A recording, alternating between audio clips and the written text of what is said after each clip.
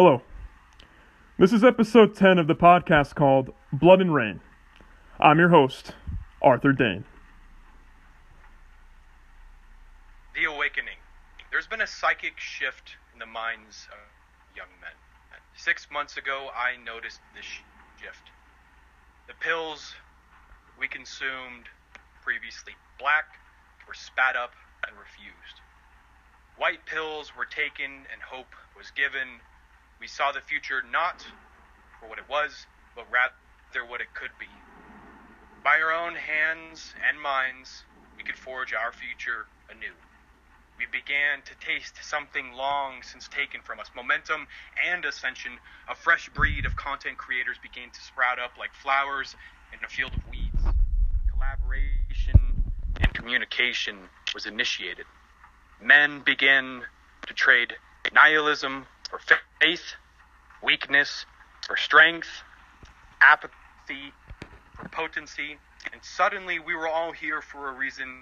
Our mission became clear. We found our path to ascension, and we understood the power of walking this path, not alone, but together. This was only the beginning. What we do today will echo in space and time forever. The story is ours to write. Uprightness. We are men among the ruins. Our faces are covered with the ashes of lost tradition. We choke upon the soot of postmodernism. Adulthood was spent mostly gasping and clawing for fresh air and sunlight, but with hammers, work was done upon our ankles and knees. Sand was tossed into our eyes. Our hands, which once built great empires and slew evils, have now grown uncalloused. We've been distracted by flesh screens and pseudo-stimulation.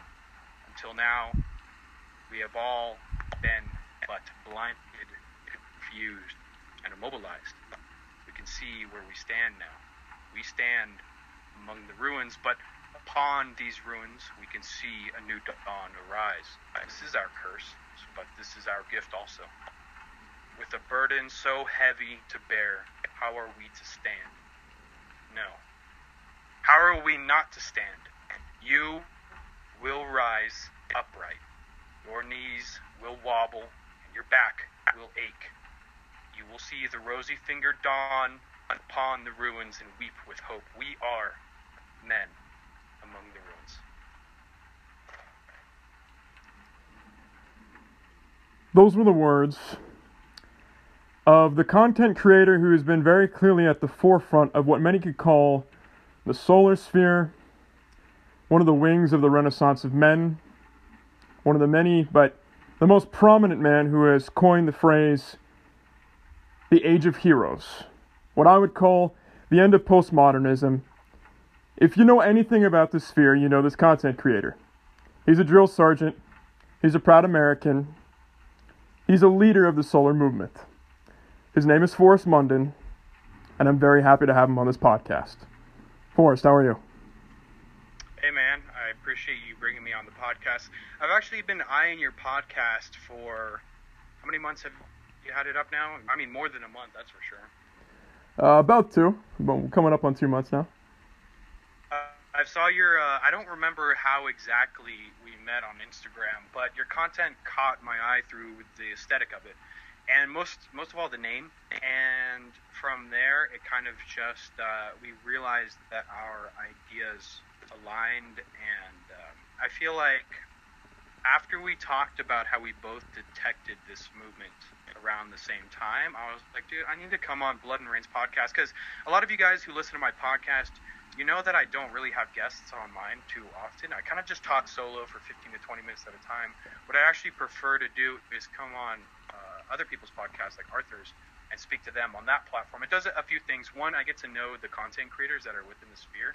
And second of all, it does them a lot of good because, you know, since I'm not collaborating with a lot of other content creators on my podcast, to come on theirs, it gives them a lot more reach and gives them a lot of new followers. So nonetheless, man, I definitely appreciate you sending the invite for me to come on your podcast, and I think this is going to be a really good one for your audience. And also, we have a lot of the same followers, so I'm sure they're excited to hear that also.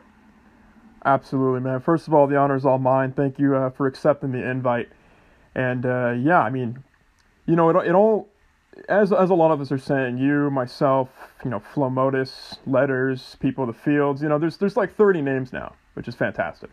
Yeah, I can't even keep track of them anymore at this point, to be honest. Yeah, that's the goal. There should be hundreds and hundreds. Like, oh, that guy, the two, oh, that guy's over in Croatia, that guy's over in Russia. That's kind of the goal. We want this to be worldwide, so it's a good sign, to say the least. Yes.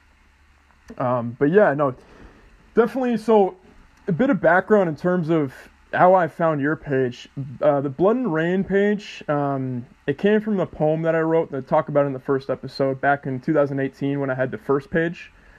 And the only other page that was sort of adjacent to ours, and it's one that you're familiar with, I'm sure, was The Invincible Way. Yes. And that guy, if anyone knows, The Invincible Way is the greatest hit and run content creator. He'll just sort of give out this fire hose of information that comes completely out of left field and blows people's minds and then disappears for a couple months. Yeah, he's gone for like 3 months. Yeah, and then he'll say, "Don't worry, guys, I'm back," and he gives all this info, and then he dips again. It's hilarious. But yeah, back then it was just like some Stoic philosophy pages, maybe some, you know, for all you guys who can't get laid, here's the red pill pages, you know, that kind of thing. It's about 3 years ago now, and you know, I've discussed this on the podcast. Anyone who's been consistent listening knows I went through some pretty interesting physical and spiritual tragedy, and then I eventually it got to the point where I came back to doing Blood and Rain, and so where's a good place to start for this page? And I sort of looked at the people, not that followed Invincible, but the people Invincible followed, because, you know, I measure a vote of confidence from him pretty highly. And then I saw your page, and I was like, all right, this guy's putting out some interesting content. So you were one of the first people I followed on the second iteration of Blood and Rain that's out now, and the one that's here to stay. And the amount of content you're putting out, it wasn't just, I don't want to say that I'm sort of tired with the whole red pill thing, because we've obviously moved on from the red pill into the black pill and now into the white pill, as you said in your pieces. Yeah. But I felt like a lot of sort of, when I initially came across the red pill, it just became sort of obvious to me. Like, it wasn't this big revelation, because it was stuff that I already sort of inherently knew through trial and error and experience. But your content was going beyond it, and that's what fascinated me. And that's when I said, okay, maybe there's a lot more content creators like Invincible out there. Yeah, that's actually a really good point, if you don't mind me hitting on that real quick, is that, so yeah, red pill is, for those of you guys who don't know, which I'm sure your audience knows, but to summarize, it's basically the red pill, which is the cold hard truth, and then the blue pill, that's a whole other pill. The blue pill is basically like, you're living in this fantasy world, and you don't want to know the truth, because the truth is painful. So the red pill, you know, it's great, it set me off on the right foot. It helped me a lot with dating and women and the world and all that stuff like that. But the problem is that most people, including myself at one point in time, we take that red pill and we don't know how to properly ingest it. And then it turns black. And a lot of us don't know. And okay, I got to explain this. The black pill is nihilism, doom, despair. And then, so you're stuck with this black pill, right? Because you don't know how to move forward past the red from the black. And then eventually, we can properly move into the white pill, which is hope for the future, for yourself, it's development. It's kind of like the solar ideal, which we'll talk about, which is the solar pill, and all sorts of stuff, all sorts of philosophies. But what I noticed in the community is that we were post-red pill, but we were stuck in the black, and it seemed like it really wasn't going anywhere. So I kind of tried to maneuver myself forward into this. You didn't really follow me during this time, because this was a few years ago, but I was heavily black-pilled. I was black-pilling my audience. And then at a certain point in time, I just had to ask myself, why am I doing this? Like, why am I black-pilling my audience? I want my audience to come into my content and feel motivated and inspired. I want to instill discipline, and I want to share new ideas. And the Invincible Way, him and I kind of came up at the same time, and then we kind of both came to this. I've known him for years, man. And he was actually one of my first guests on my podcast. And we both kind of came to the conclusion that red pilling is fine, but it's oversaturated market. And black pilling, it's doomer, and to a certain extent you need the black pill, but we wanted to create more white pill content. This is when you started to see more people, this is kind of a history lesson of the sphere, but this is when you started to see more people like us within the last 6 months to a year spring up. Sobra, perfect example of somebody who embraces the white pill. Invincible Way, white pilling, my content, you and Flo Modus and Nature Pilled and all these other guys, white pilled content creators. So it's really good to have podcasts like this where we can share ideas and ideals and go from there. But yeah, definitely something worth noting was the change of attitude in our community. Yeah, without a single shadow of a doubt. And I think the history lesson's important because some people are going to come into this. So some people could stumble upon this having been blue pilled. Like where they're at right now, they could today still be blue pilled and see all this and be like, what the fuck happened? And so especially myself coming back to it, because my black pill hit me pretty hard, and I had a bunch of things happen at once that knocked me off course, and so I wasn't really content creating. The original Blood and Rain page turned into a personal page, me posting pictures of me with my loved ones. I got off my own path, the path I called Blood and Rain, but yeah, coming back to it was refreshing. Coming back to it was uplifting, and it's funny. It's like I came back around the same time that you and Sobra and rose to prominence, and I noticed that when I came back, Invincible was less black pilled. Yeah, he was. And he used to have some cold hard truth, undeniable cold hard truth black pill content. I was like, well, fuck. It is, yeah. There's a certain brand of his that's pretty I don't want to say it's petty, but it's just so witty and from left field that you can't do shit about it to negate it, which is hilarious. But yeah. So what was that transition for you? Can you describe your transition and going from black pill to white pill? Can you describe sort of your thought process? Was it a day? Was it a moment? Was it several weeks? Was it a month? In which you realized that you didn't want people feeling black-pilled with your content, but you wanted them feeling uplifted and motivated, and that maybe, just maybe, there's a brighter future that we can all forge if we're careful and we're precise. Yeah, I don't know if there was... Actually, maybe I do. This is something I really haven't thought about too much, because it's not... maybe I have talked about it in the past, but it was more of it's a cycle. Right? Self-development is a cycle. It's cyclic. So it's like kind of the hero's journey. If anyone's familiar with Joseph Campbell's work, you start off as this character within this known world. You're comfortable and, you're within the confines of your world. You're within the conscious world.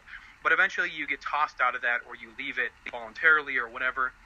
And for me, the turning point in my life was when I broke up in my audience has heard this 1,000 times. They're like, shut up. They've heard this so many times, but I was with a woman for many years, right? Yeah. 3 years, 4 years, long-term relationship. And then eventually we broke up. I was left in this house by myself, and I was like, God, I've never been alone before. I mean, I've always been in the barracks. I've always been around other soldiers. I've always been around other people. I've never not had a roommate. All of a sudden I was alone. And I got super black-pilled. I got super nihilistic. I fell into despair. I contemplated my life. I black-pilled myself. I had no idea why I was here, where I was going. Why do I exist? Why am I human? Why am I feeling these things? And I felt like an accident. So to answer your question, on top of all this nihilism and despair, I realized that ultimately I came to this conclusion from mythology, from religion, and a lot of Christians and Catholics and all this. I was saying no shit, but you got to remember I came from an atheist background. That I'm not an accident, that I'm here for a reason, I'm here for a purpose, and that I have a duty to fulfill to not only myself but to those around me. I have a mission. I'm here for a reason, and mythology helped me understand that. Joseph Campbell's work on mythology helped me understand that I have a job that I need to do as a human, as a man, that I am almost prophetic in nature, that I have a story to write. That's what I always tell my audience, that we have a story to write. I am, as I live, writing my own story. I'm writing my own mythology, on top of the other ones that I follow. So it became a certain point in time when I realized that, this sphere that we're currently all in, or we're in, that we were all in, which is black-pilled, nihilistic doomer. You know, you can't go on Telegram without seeing, you know, this and that. I don't want to go too far into it because, you know, it's pretty bad. But if any of you guys spend time on Telegram, you'll know that you just get black-pilled every time you're on there. And I just realized this isn't doing us any good. The only way we can do any good at all is if, first of all, we start by changing ourselves on an individual level, and we spread out from there. So by making ourselves a better person, by starting to realize that first change comes not from the physical sphere, but rather from the mental and spiritual, that we can make a difference from that very beginning. So the turning point for me was realizing that nobody's going to save me.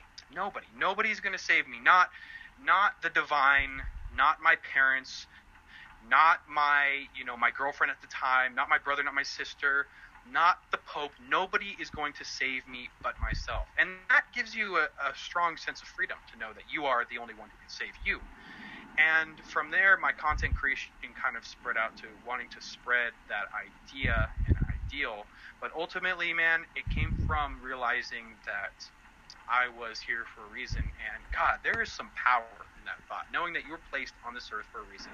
And then let's say, you know, to play devil's advocate here, let's say I am just an accident and I am just a combination of atoms and I am purely here for no reason at all, then F it. You know what I mean? I might as well live my life as though I am here for a reason. So it's a win-win either way, but ultimately I realized that I was here for a reason.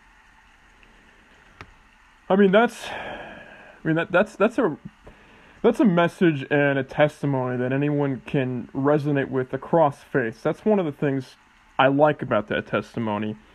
Especially, so I mean, I'm an Orthodox Christian.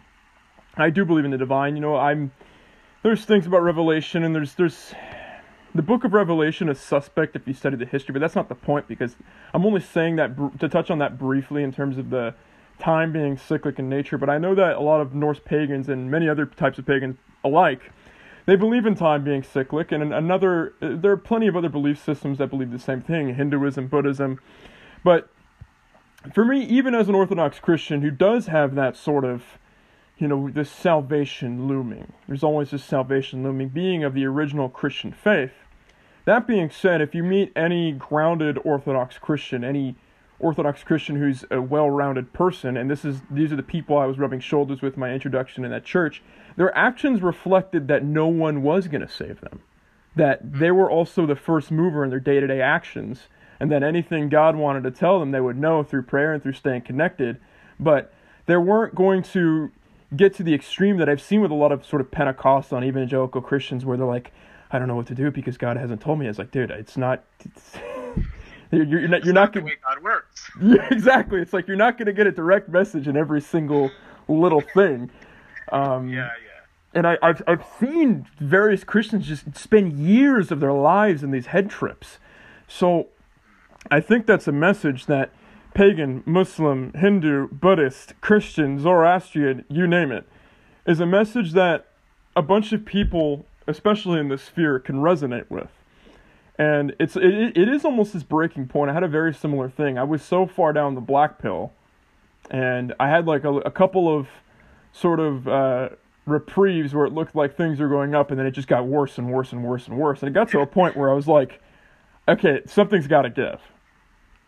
And I sort of just came to the point of the white pill. I was like, okay, something has to give. It makes no sense for this to be consistently getting worse and worse and worse and worse, even if it isn't of my own agency. So, especially with all the COVID 1984 nonsense that's happening in the world right now, that's ruining people's lives, especially here in our state with Gavin Newsom's reign of terror. Oh, it's horrible, yeah. Oh, it's just, you want to smack that guy in the face so hard with his stupid slicked hair, like, ugh. His greasy hair. Yeah, it's just like, what's in that hair? It's just, you're enough of a slime ball, it really makes me question. It's like vegetable oil in the hair, but yeah, he's pretty bad, man. I always forget that we're in the same state and we're dealing with the same stuff, but anyways, didn't mean to interrupt. Yeah. Oh, no, not at all. I mean, yeah, SoCal and NorCal might as well be two different states, but yeah, we still have the same asinine dictator that we're living with right now. And, if we throw in seed oils and vegetable oil on his hair, we'll get Solbra and all this, all of his Lambro disciples on this podcast too listening, we could just target him by adjacently and they'll come to our aid. It'd be great. But yeah, I think, you know, you like I said, you were on the forefront too. You're doing your account 3 years ago, um, but also going back in this sort of history lesson too. I always like to get background on all the content creators. Like in terms of your background, what I'd like to know is what ideals were you raised with. I saw a picture a while back you posted of, I think, your great grandfather serving in the Civil War. So basically, the questions I have of your background were, what sort of ideals were you raised with? Why did you feel called to go into the military? And I know you had a meme page account that was very popular. Oh yes. But what made you have the transition from the Salty Soldier to Munden Forest, your Instagram account, to posting the content that you've mentioned you felt very alone in initially? So I'd like to know more about that progression, and I'm sure a lot of the people in the sphere would like to know as well. Yeah, let me give you guys some background. It's a weird story. So I was born in 1993. No, just start giving like a detailed breakdown of it. No, let me start at like the meat and potatoes of it. All right, so you guys, a lot of you guys don't know, but I've been actually a content creator for, I want to say, since 2014. Okay, so I've been creating content on the internet for a very long time. Actually, it's 15. And I was creating memes. I was creating jokes about the military. I was in the military on active duty for about 4 years. I recently transitioned over to reserve status, which I love. It's awesome.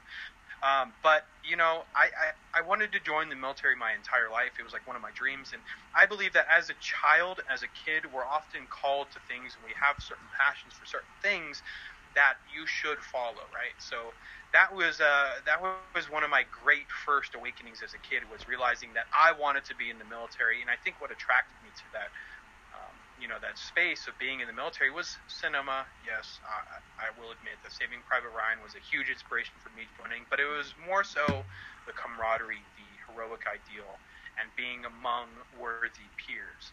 Okay, so when I was about 17, actually when I was 17, I enlisted in the military. I shipped out to basic training, Fort Sill, Oklahoma. And about 4 years in, after one combat tour, after being at the 101st for about 3 years, I realized that I wanted something else. So I spent about a year traveling through Europe, living in Sweden and Germany, trying to find out who I am as a person, as a man, which if you guys listen to my podcast, you will know that you can never find yourself in a backpack traveling across Europe. Sure, it's fun. You'll get laid, you'll drink a lot, but at the end of the day, you're not going to find yourself in a backpack across Europe. It's a waste of time, a waste of money. What you're looking for is between your ears. But anyways, I ended up creating a meme page, which I ended up making a pretty decent amount of money on. It was a lot of fun. It gained a lot of traffic. But to make a long story short, on to where I am now, I just didn't feel like I wanted to make funny content anymore. I didn't feel like a funny guy. You know what I mean? I was just here to make people laugh all day. I felt more like a clown rather than what I was actually wanting to create, which was the more philosophical, metaphysical / ideal, content that I create now. So at a certain point in time, I just realized, I don't want to do this anymore. And I created my account, which is Munden_Forest, which was a big deal to me. This was a big deal because you have to remember that I've been anonymous on the internet for years. Everybody knows me in the military, but nobody knows me in the military. Nobody knew that I was the Salty Soldier. So I created the account where I kind of quote, came out. And everybody started to realize that the Salty Soldier wasn't a 70-year-old Vietnam vet. It was a 24-year-old, specialist, E4 at the time. And, then eventually I transitioned over the content that I create now, which is, you guys have to remember that my content that you guys see, it's not to appeal the masses. It's not to make people happy. It's not to make them feel good. I created my account. I am where I'm at now because I needed an online journal. I needed a place to share my thoughts. I needed a place to share my memories. I needed to share my philosophies and my spirituality. What you guys are looking at, what you guys are hearing right now in the microphone with Blood and Rain, this is an online journal. I'm essentially creating an archetype for myself, or not an archetype, but I'm rather archiving my thoughts and who I am as a person. Everything that you see is an online journal. It helps me articulate who I am, where I stand, and where I'm going. But ultimately, to answer your question, man, yeah, I needed a place to store my thoughts. I needed a place to kind of figure out who I am. And that's, people liked it, I guess. And it kind of got shared to where I'm at now, which is near 14,000 followers, about 5,000 listeners on the podcast.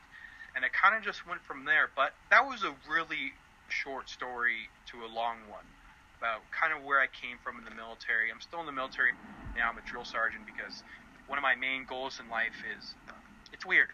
As you get older, you start to realize that you're kind of outside of yourself and that your main duty in life, or at least mine, is to help other people ascend and become better humans. So what better place to do that than content creation and being a drill sergeant at the same time? But I hope that answers your question. I know that's kind of like a very quick synopsis about where I came from, but yeah. I mean, no, that hits all the marks. Yeah, essentially, I mean, so you look at meme pages, you see like 27 million followers, like, you can monetize the shit out of it. Oh, dude, you make so much money. Yeah, it's like you see, what's the one I came across? It like Grape Juice Boys is one of the big ones, or Fuck Jerry, or all those guys. Yeah. It's like, yeah, but like, dude, you are appealing to the lowest common denominator. Like, yes. You were making money off of keeping people stupid. And yours is military humor, so you had a niche that made sense. It wasn't necessarily keeping people stupid, but I would imagine in such a, I don't want to say tense environment, but it's a very buttoned up, militant environment, obviously, because it is the military, that you're providing somewhat of a counterbalance through making people laugh about the military. But I can imagine that over time, especially with that initial sort of drive you had to be in the military, it started to feel like you're missing a line in yourself. Am I correct in assuming that? Actually, perfect point. Okay, so you just made me spark a memory here. Okay, so the moment that I transitioned from the Salty Soldier to the account that I have now, little backstory, because I can't believe I forgot this, but I was in Starbucks about 3 years ago. And I've gotten to the point on my page on the Salty Soldier where people are paying attention. They'll find me in public and they'll know who I am, which is frightening to have that bubble burst. But I was in Starbucks in Anaheim, Southern California. I was buying a craft beer, and I was just at the end of the day, and this guy, he's like staring at me, right? Sorry, I tell this story all the time, but he was staring at me, and he was just looking at me, and then he was like talking to his girlfriend, and he was like, what the hell is this guy do? When men stare at each other, it's not necessarily like, oh, he's so handsome. It's, I'm gonna fight this guy. It's not good. So this guy was staring at me, and then he comes up to me and he's like, hey man, are you the meme guy? And at that point I was like, oh god, I'm the meme guy. And then while he was talking to me, which don't get me wrong, it's an honor to like have somebody come up and meet you and like want to take a picture with you, which we did. It's on my Instagram. You scroll way back down. And I was like, the meme guy. This guy actually probably was like one of my main psychic shifts. And I just flashed forward to me as a 70-year-old, or let's say 85-year-old on my deathbed, and like my tombstone said, the meme guy. And I was like, oh god, I can't do this anymore. I can't do this anymore. I'm the meme guy. And what is a meme? What is a meme but an image? It's a propaganda piece. It's funny. It's humorous. It's powerful. Don't get me wrong. I don't underestimate the power of memes at all. But I don't want to be the meme guy anymore. I didn't at the time. So thank you, Parker, for coming up to me in Starbucks and changing my life and putting me through a mini existential crisis. I love you. But that was a big shift for me, man. And that's really important. I'm glad you brought that up. I'm glad you made me remember that. First of all, that's hilarious. That is absolutely like. When I mean, I'm out of acting for a while. My mother, she always secretly wants me to still act. That's a whole different story. But when the Billie Eilish song "Bad Guy" came out, I did I was so fucking tired of hearing it that I sang it at the top of my lungs, but instead of like the doo doo doo doo doo, I like sang an operatic sort of like chorus to it, and she died laughing.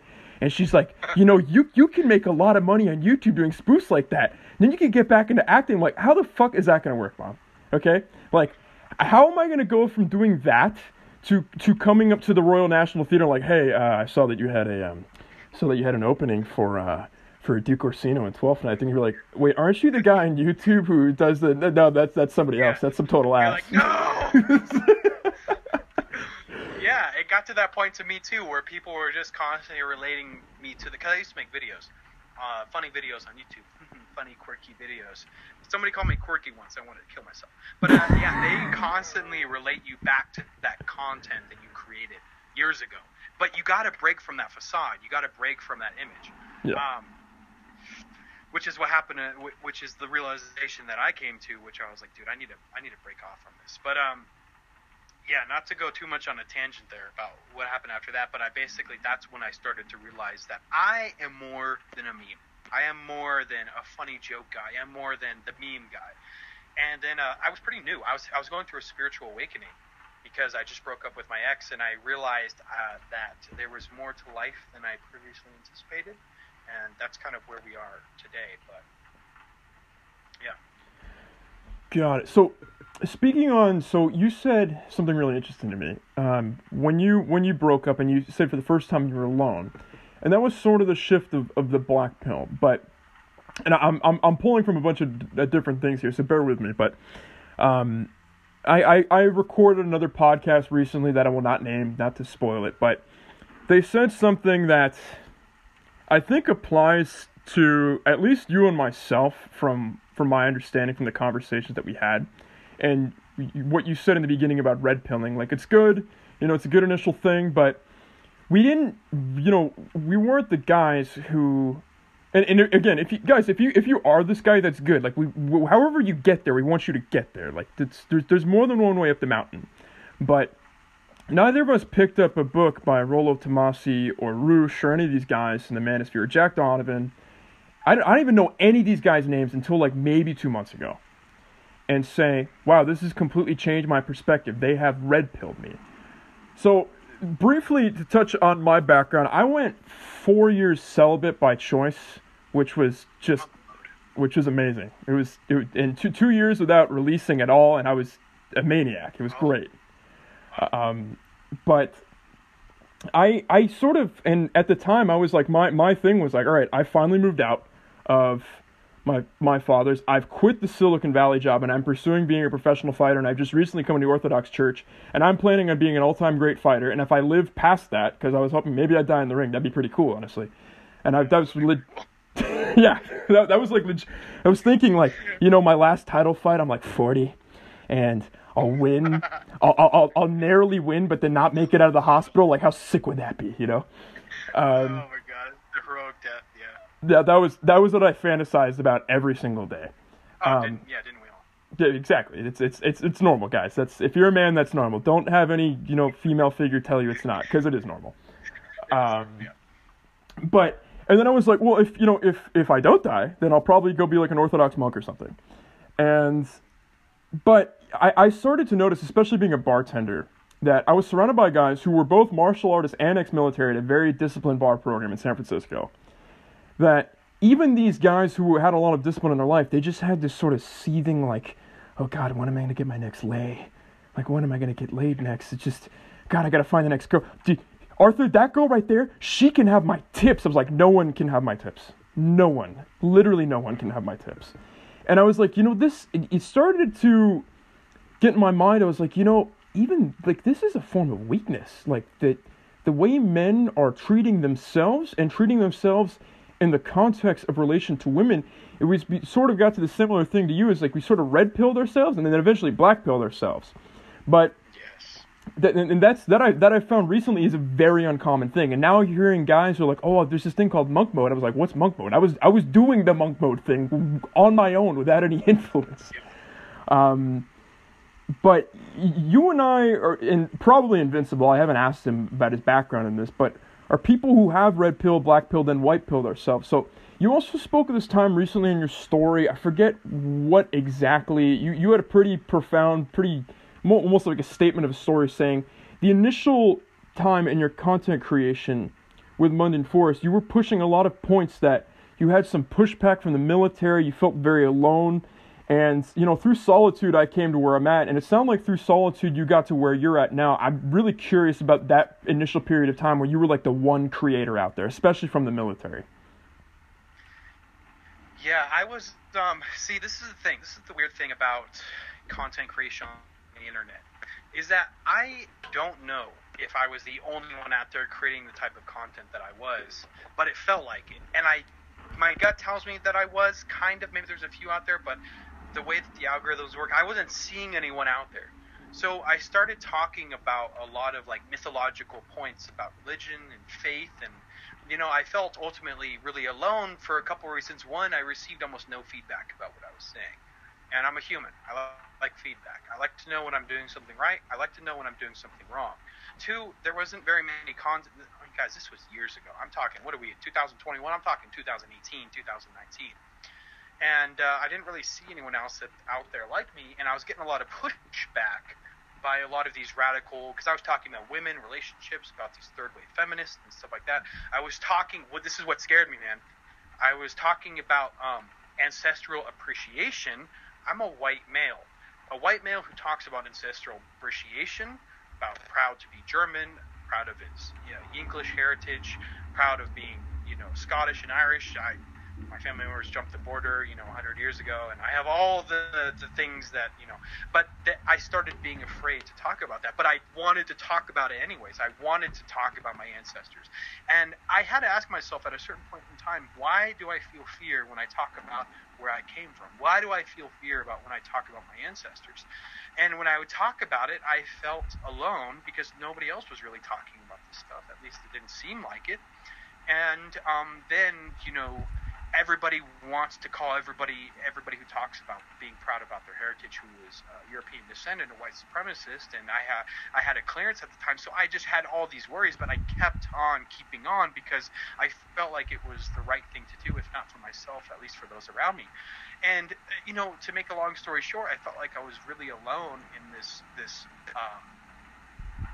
creation for a long time because I didn't really see anyone else like me out there. And at this time, I only had like 5,000 followers, and sure, there was other people out there like Jack Donovan and these maybe more obscure content creators like Bronze Age Mindset were kind of talking about it, but not really talking about it, and just all sorts of stuff. And then all of a sudden, I just noticed a lot of people popping up out of nowhere.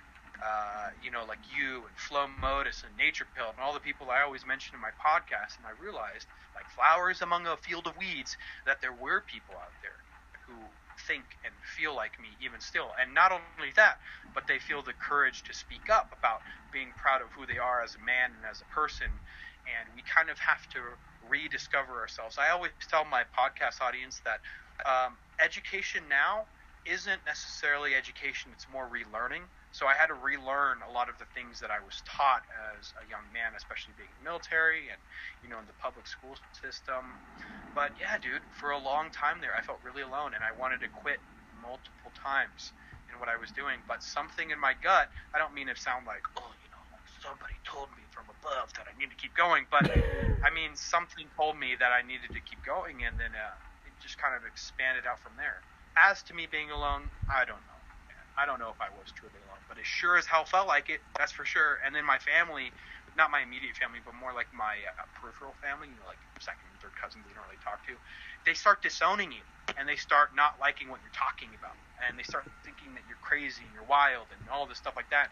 And then I had like really good cousins and really good friends of mine kind of like distance themselves from me, and then I was like, am I crazy about talking about this stuff, about talking about paganism and religion and Christianity and talking about mythology and talking about ancestral appreciation and ascension? Like, am I the crazy one, or is everyone else the crazy one?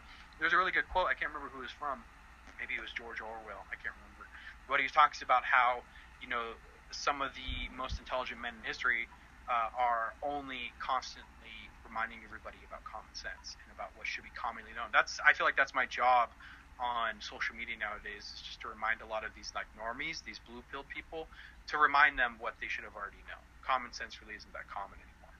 But yeah, man, I felt like I was alone for a really long time. So that's why talking on podcasts like this is a great relief. Wow. I mean, yeah, it sounds like, from my understanding, like I said, Invincible's hit and run. I dipped for a while, and everyone sort of came up all at once. And, speaking, you can play this whole devil's advocate. You can play this whole skeptic. Like, well, maybe they adjusted the algorithm. Like, maybe this happened. Like, that's completely unlikely. It's like, well, okay, you're arguing just being the devil's advocate into the point where it's almost being illogical, if you're arguing it that hard. And that in itself is a white pill, because especially with all this like fact check nonsense, like you start fact checking the fact checkers, and then it all just falls apart. I have a sincere doubt that the algorithm changed so much that we all just popped up at once. From my understanding, so this is the crossover into some potential woo-woo shit, but at the risk of potentially crossing over into some woo-woo shit, I came across, and I've had discussions with you about this, came across multiple people that have claimed, these are devout spiritual people of various different walks, claiming that consciousness has started ascending since roughly 2011, the winter solstice of 11, and then it seriously came into a headway like for a pretty intense clash at the end of 18, and the winter solstice of 18 was sort of when I got super blackpilled, and I noticed a bunch of people around me were super blackpilled too. That was when I was blackpilled too. Yeah, see, okay, this is not an Instagram algorithm. Yeah. And then the entire 2019 was sort of this weird. I noticed a bunch of people saying, like, even not even people who are like-minded like us, just like the meme pages we were talking about before, saying like, hey, bruh, I don't know, man, but it feels like everything's falling apart, but coming back together at the same time, and I don't know what to do with that. I'm like, damn, okay. I just felt a bit of wisdom in a very unlikely place, so that's interesting.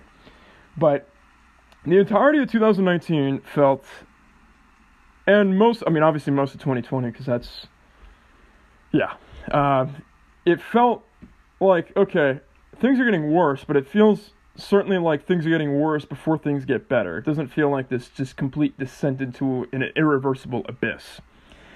And the winter solstice of 2000, it's always a winter solstice for some reason, don't ask me why, but 2019 was somewhat interesting and somewhat cryptic, at least in my experience, and then the winter solstice of 2020 was like the Great Conjunction, a once in every 800 year event, I would imagine, in the sort of cosmic sense, something interesting is going to happen if it's that rare. And the second iteration of Blood and Rain page, it started after actually a conversation with Invincible. And it popped up beginning of September, but I didn't really start seriously posting until the end of November. And about a month right before into the Great Conjunction. The Great Conjunction, and this was actually one of the questions that one of the followers posted, but after the Great Conjunction on the winter solstice this year, and I was looking around, it was strange. Because the only pages that I consistently followed were you, Invincible, and probably Soulbra for some things. And then I started to notice some other content creators that I was looking around, but I didn't really think of them as content creators, as sort of adjacent pages. And I was like, that's interesting. And I started to notice I was posting more long-form content. And everything just sort of flooded all at once a couple days, in between the winter solstice into Christmas, leading up to the new year. It certainly felt like a shift, and I'm curious to see your experience, what that was like. Did anything feel different to you? Was that around this time that you noticed, or did you notice a bit earlier, or did you wait a little bit, like just to harbor a little bit of logic and thinking that maybe this is in my head? Like, what was that experience for you when you saw the flowers come up from the weeds? I don't remember if there was a specific moment. It's weird. As like a content creator, that you could probably relate to this, things start to kind of blur together a little bit. But I do remember around winter solstice, I felt a change, not necessarily in the community, but more so. In the community for sure. Flowers within the weeds, but within myself. And there seemed to be like this buzz in the air. There seemed to be like this different atmosphere that was starting to develop. And I started to notice that the ideas that a lot of us were sharing were starting to line up with one another. And we started to realize that we have a lot more power than we previously anticipated.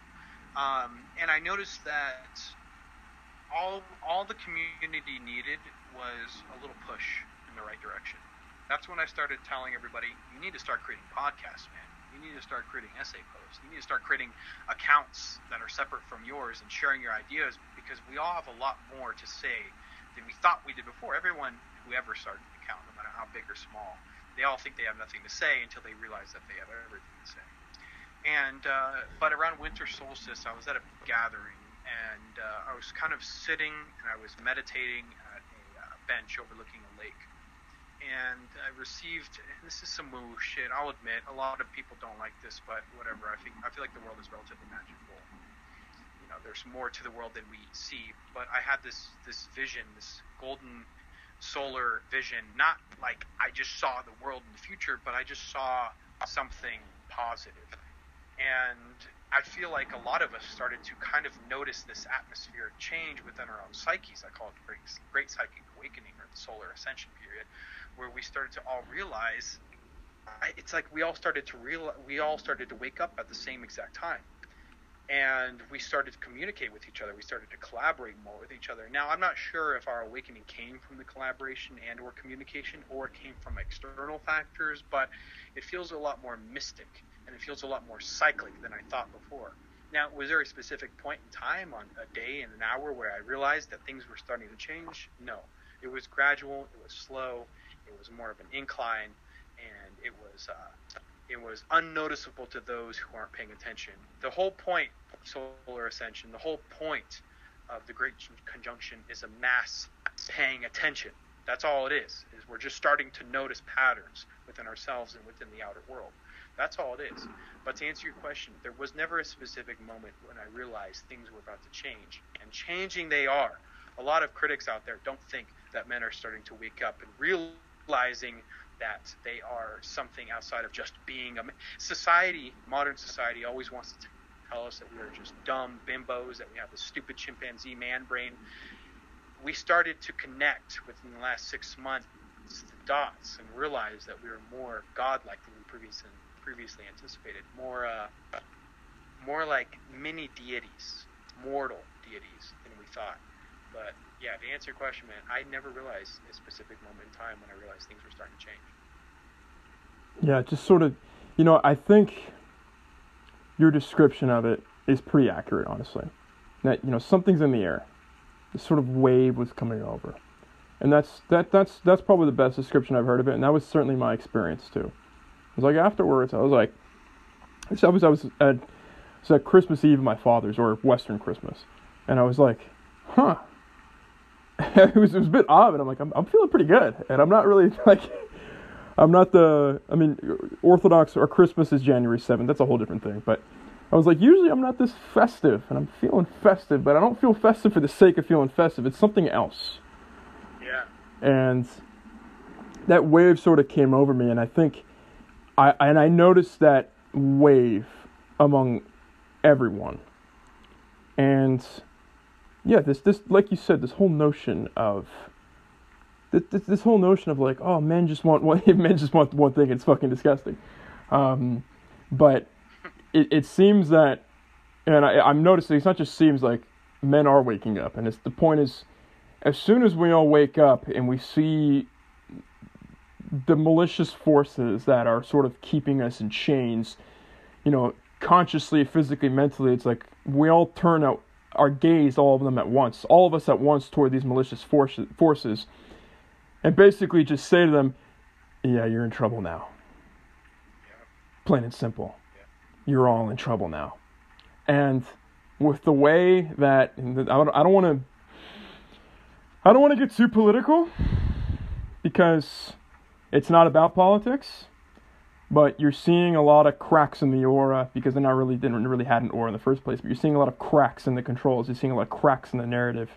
People aren't really buying the mass narrative anymore, and it's happening all at once, and it's happening from people who have nothing to do with our sphere. So that's interesting to me, and the wave is interesting, and I want to transition into the solar ascension, but just tying into a couple things as well. I would say probably, you would most likely agree, the most prominent creator and is sort of an OG before even us was the Golden One. Yes. The guy out of Sweden, big jacked Viking man, talking about a number of things, and he got zucked for absolutely no reason, but for every reason that we understand. And he spoke about something, and I'm mentioning this with every content creator I have on now for a reason. He mentioned that, and you and I have had discussions about this as well, but that we're not necessarily fighting a political war. It manifests as a political war, but it's downstream from what he would call a culture war. And that's why he wants people posting physique. That's why he wants people posting videos of nature. That's why he wants people posting videos of jiu-jitsu rolls. A bunch of things like that. Very elegant things. Very elegant, beautiful content. Very traditionalist content. Very spiritual, holy, whatever you want to call it. High thumos. All these adjectives that we're throwing around, and as we should. And he said, so we can control the narrative. We can win the culture war because culture is far more superior than politics. Yes. And I said, I agree with that. I wholeheartedly agree with that. And when you said, you posted on Instagram saying that you're going to come on my podcast and Evil Academies, saying that I'll come on your podcast too. Just start a podcast.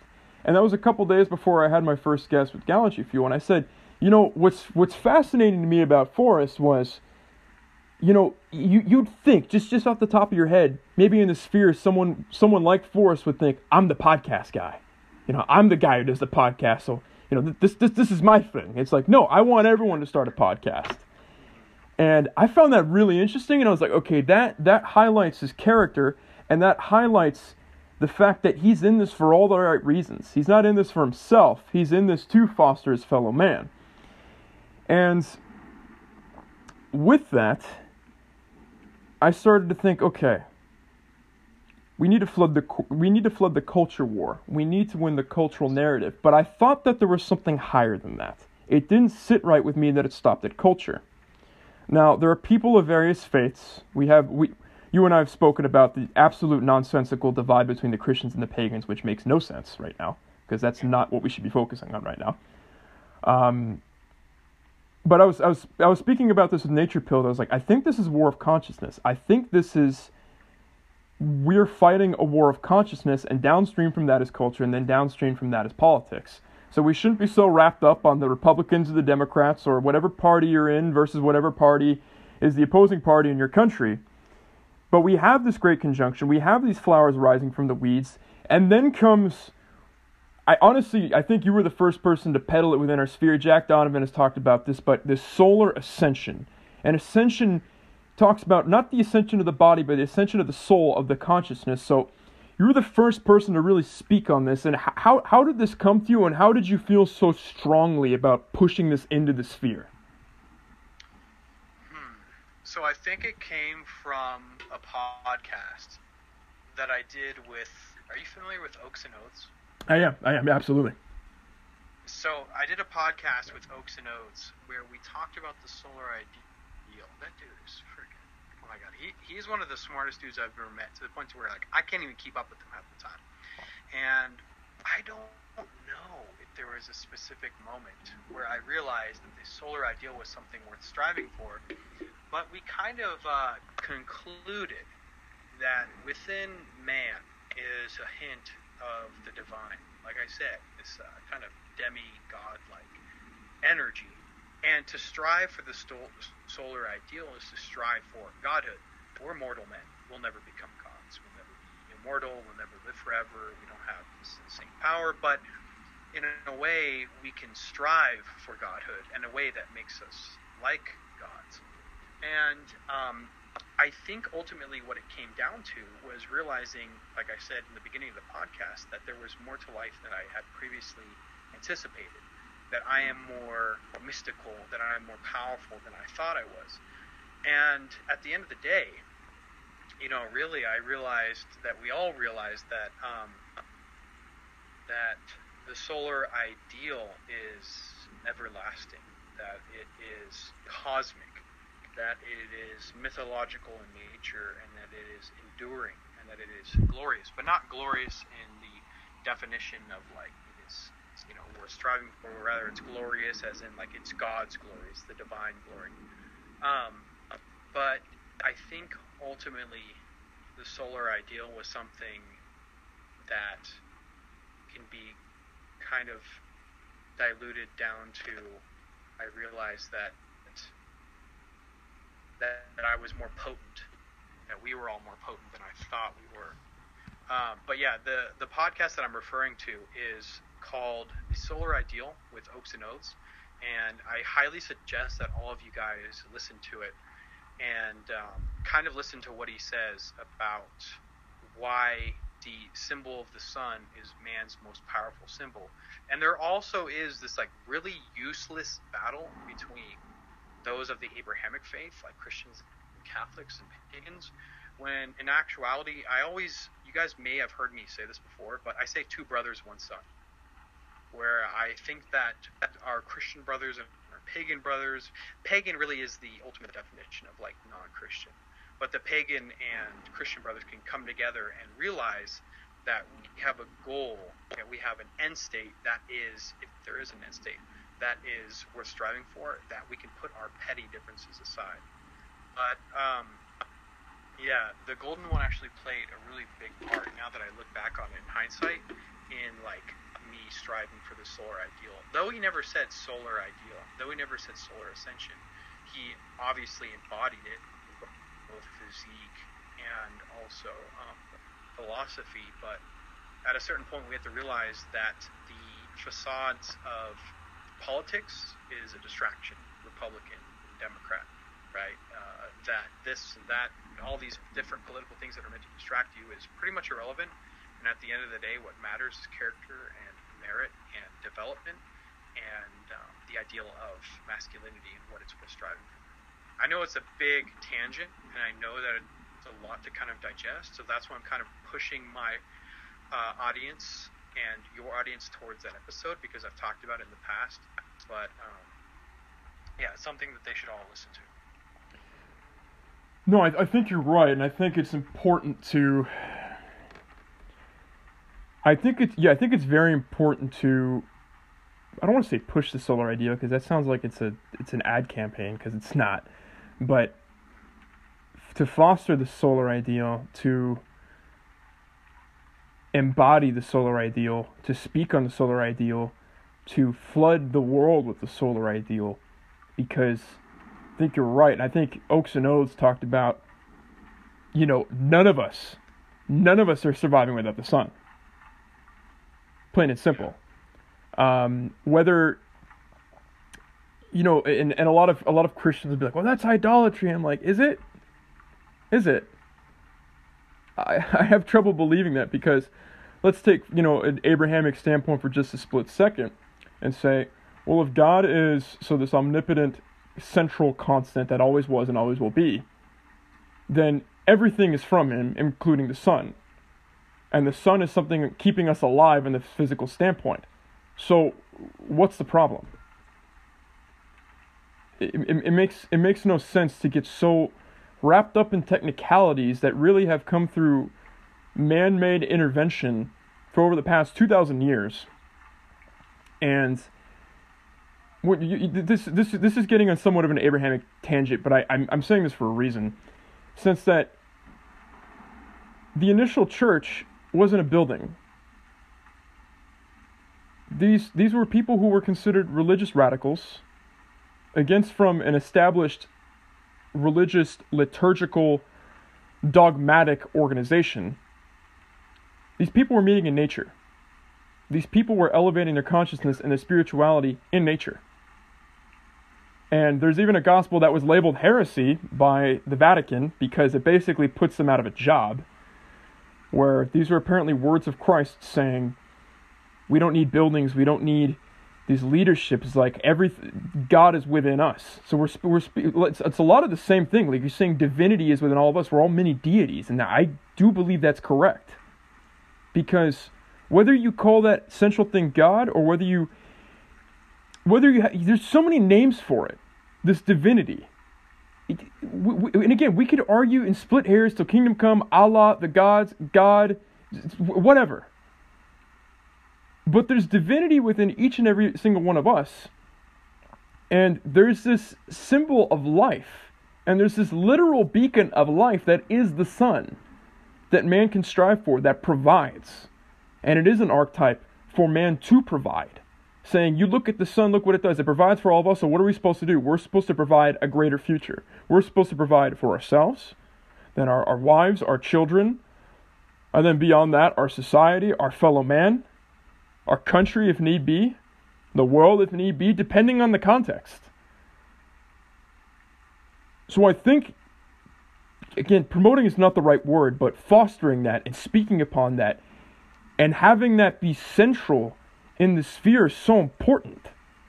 So I don't mind the tangent of all of sending people towards that podcast. I think everyone should listen to it, because solar energy really at the end of the day is masculine energy, and Yes. man is in a sorry state right now, and we need to heal men and restore men. And I think that's the path to getting there within this war of consciousness. Would you pretty much agree with that assessment? Yeah, I would. And, this kind of goes in line with, I don't know if you guys are familiar with, the king, warrior, magician, lover archetypes by Robert Gillette. I forgot his counterpart. But ultimately, before, I'm going to take a little break here. I'm going to go take a piss real quick. So I don't know if you pause episodes or what. But Yeah. Before we go into, the next part of this podcast, the solar ideal is essentially what he said, right? So if you look at the sun and what it actually does, it provides warmth, provides nutrition through food and growth and fertility. And when the land is sunny, when it is happy, and when it is fertile, the people are, the women, the children, the kings, the queens, all that stuff like that. The solar ideal is essentially providing fertility for the nation and man. Man is natural. I mean, the solar ideal is naturally masculine because the sun is a naturally masculine figure. It always has been. And but the solar ideal, we can get really caught up in the weeds on the symbolism behind it, but ultimately what it comes down to is taking action.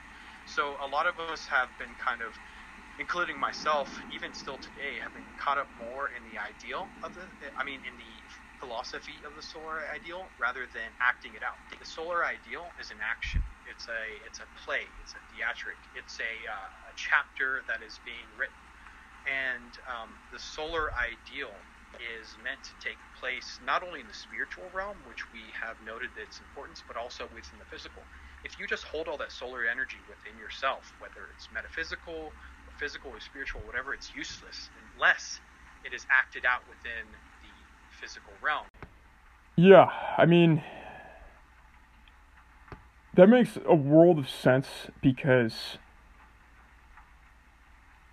we talk about the solar ideal, we talk about the shift in consciousness, we talk about this war in consciousness, we talk about everyone showing up at once, and the solar ideal is being exhibited because everyone is taking action. Everyone was sort of just keeping quiet. Everyone was thinking, I don't, myself included, I would look around, and the guys around me was like, well, I'm on my completely different path, and I can't really talk about that without sounding like a lunatic, so I'm just not going to say anything. And then I just decided to get back into content creation, and everyone else started having something to say. Everyone else took action on them having a voice, and it seems like everyone's exhibiting the solar ideal because everyone actually is taking action. So that really proves the point, what you're saying ultimately, and that proves the solar ideal in itself, and that we're on the right track. Yeah, exactly. And I've written an essay about this, but ultimately, what we both said is that ultimately it comes down to action. It comes down to taking action, and we all knew it for years. We knew it, and we acted it out, maybe yes, but now we're articulating it more. So if you don't mind, I want to read an essay that I actually wrote. It's very, very short, from January 3rd. And it's my rules for solar ascension. These aren't guidelines. These aren't you have to follow step rule through 1 through 5. It's flexible, right? We all have our own rules, but here are mine. And some of you guys may have read it before, but here it is. Solar ascension. 5 rules for your solar ascension. Number 1, strive for physical perfection. Number 2, seek out the divine. And number 3, embrace tradition. Number 4, promote growth, and not only yourself, but others. Number 5, find your tribe of brothers. There's a change happening within our community. Men are taking the solar path. This is the path of vitality, strength, and hope. We are accepting, life accepting, not life denying. Men are waking up to their deeper slumber and unlocking their true potential. No more nihilism. No more blackpilling. Those are for weak men. We have descended from gods, built in their image, and we will act like it. A new age of man is upon us. I see it now. We will conquer the modern world and rebalance the cosmos. Join us. So that was an essay that a lot of you guys have probably read already, but ultimately my idea of the solar ascension come down to those 5 rules, and that was actually January 3rd, and that was when I decided to actually start writing about all the stuff that we're talking about now. That was one of my favorites too, and it was a welcome start to the new year too, and I think it was one of the main posts that sort of set the tone for everyone. Everyone's having a fantastic year so far within the sphere. I'm getting messages of people completely turning around their lives, and I'm seeing voices flourish. And pretty much every single one of these people in the sphere are exhibiting all 5 of those key points of the solar ascension, these rules that you made for the solar ascension. And what's interesting is it starts with the physical. It doesn't start with the seeking divinity, which I find interesting, because it really does drive the point home that we can pray till kingdom come, that we can debate these things till kingdom come, that we can internalize, we can debate internally, but we're still physical beings until we maybe ascend to a different plane permanently, which that's a whole different podcast in itself. But being present in the fact that we have a role to exhibit as living beings here. We are divine beings, but it starts with accepting the fact that this is our plane. And, you hear, I had Nature Chad on, and he says, the first thing for me that really changed was just lifting some weights. That's it. I just started lifting weights. And some people might think that's oversimplifying. He's like, yes, it is, and that's the point. And that seems to be the way that everyone is starting, too. For me, I'd say the biggest start for me in realizing fully who I was the first time I hit pads in Muay Thai. I had a free pad session at this gym in London, and I threw 2 punches and a kick, and I was like, oh, I'm doing this for the rest of my life. Yeah. Just right then and there. And it speaks volumes, too, about, especially for men, that we're so tactile, we're physical beings. Like, yeah, we're visual learners, and I'm sure a lot of us have visual as our first and foremost method of learning. Maybe some people are auditory, but I would imagine the majority is kinesthetic. Yes. I love the fact that it starts with the physical, because people could get wrapped up with the spiritual. I myself have gotten wrapped up with the spiritual. And what I... Yeah, I actually... Oh, go ahead. No, go ahead. The reason why I like that you brought this up, because change starts...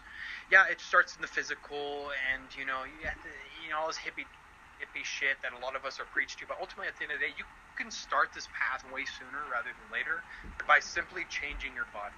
Okay, so there's a really good book called Bronze Age Mindset, which I highly recommend that you guys read, even though it's quite difficult to read, where he talks about physical perfection, and he was the one who kind of got me on this thought pattern where the Greeks created statues, magnificent statues, and they never made their statues obese. They never made them out of shape, really.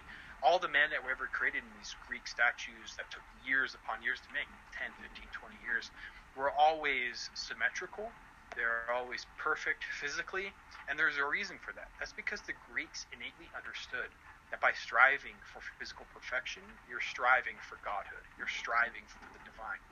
We are all created in the divine's image, in God's image, in the God's image, whatever you want to say. And that starts on a physical level. There's a reason why a lot of men start off by weightlifting and slowly start to realize that there's more to life than just, nihilism and despair. But, like Nature Chad and all these people and you and I, we all realize that a lot of our spiritual ascension comes from weightlifting. It comes from jiu-jitsu. It comes from Muay Thai. It comes from finding our inner temple, finding the holy grail, if you will, when you're punching those pads, when you're Nature Chad and squatting outside in the rain, or when you're myself doing jiu-jitsu and you're finding peace in between losing consciousness and getting caught in the triangle choke for 30 times in a row in the same week. There is something to be said about striving for physical perfection. This is where people get caught up a lot. When I say striving for physical perfection, I mean you are striving for physical perfection. We are mortals. Like you said, we are in this physical mortal plane. We're never going to get to a level of physical perfection. There is always progress to be had. But through striving for perfection, no matter what you're seeking perfection in, whether it's a hobby, a craft, a skill, whether it's physical, spiritual, whatever, in the pursuit of perfection, we can find excellence. A lot of people get caught up on my first rule of solar ascension, and they get caught up on the perfection part. You're never going to be perfect, my dudes. It's always progression wouldn't be as exciting if it had an endpoint. It literally never ends. There's a number of things to unpack there. So, first of all, I wholeheartedly agree. It's just in every way possible. One of the things I'll touch upon briefly from a previous podcast I did titled Green Martyrdom was I found that when I came to the Orthodox Church and I was doing the monk thing, that I was reading a book on the history, and there was red martyrdom, dying for the faith, white martyrdom, being a monk, and green martyrdom. The first was St. Christopher, and he carried people across the river. And it was this prayer, it was this meditation, it was this spiritual development through labor, through physical acts. And one of the things I found interesting, and I briefly listened to some of the Norse pagan retreat podcasts that you have on your premium bits, but it sounds like a very physical worship that you guys do when you gather. Am I correct in assessing that? Yeah, it's mostly physical. We gather around fires. We gather in Airbnbs and all. So yeah, it's mostly physical.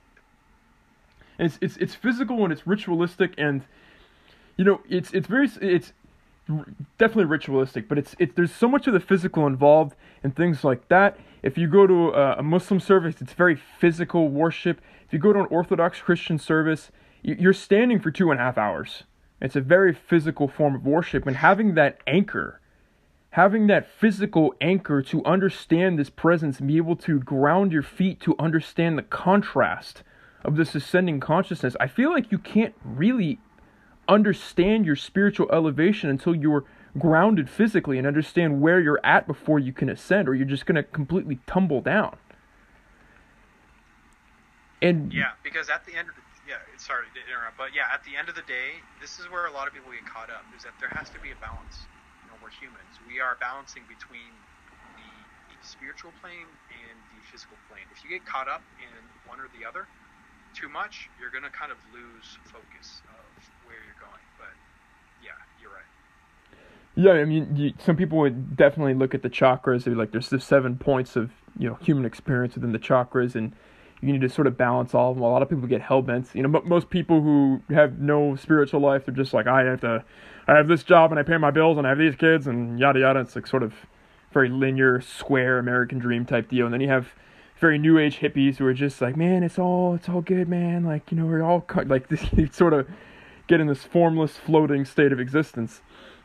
But I think within harnessing on those rules, and this is another one of the things that I like about your content, is you have these sort of rigid rules, but everything else, as long as it's sort of within that solar path, as long as you're not malicious in intent, as long as you're not carrying the sort of consciousness and carrying the sort of way and intentions of these sort of divide and conquer entities that we're having to battle in this war of consciousness, that your path of the solar ascension should be, everyone's is going to look different. Your path should be yours and yours alone. We're all together, but we're not the same.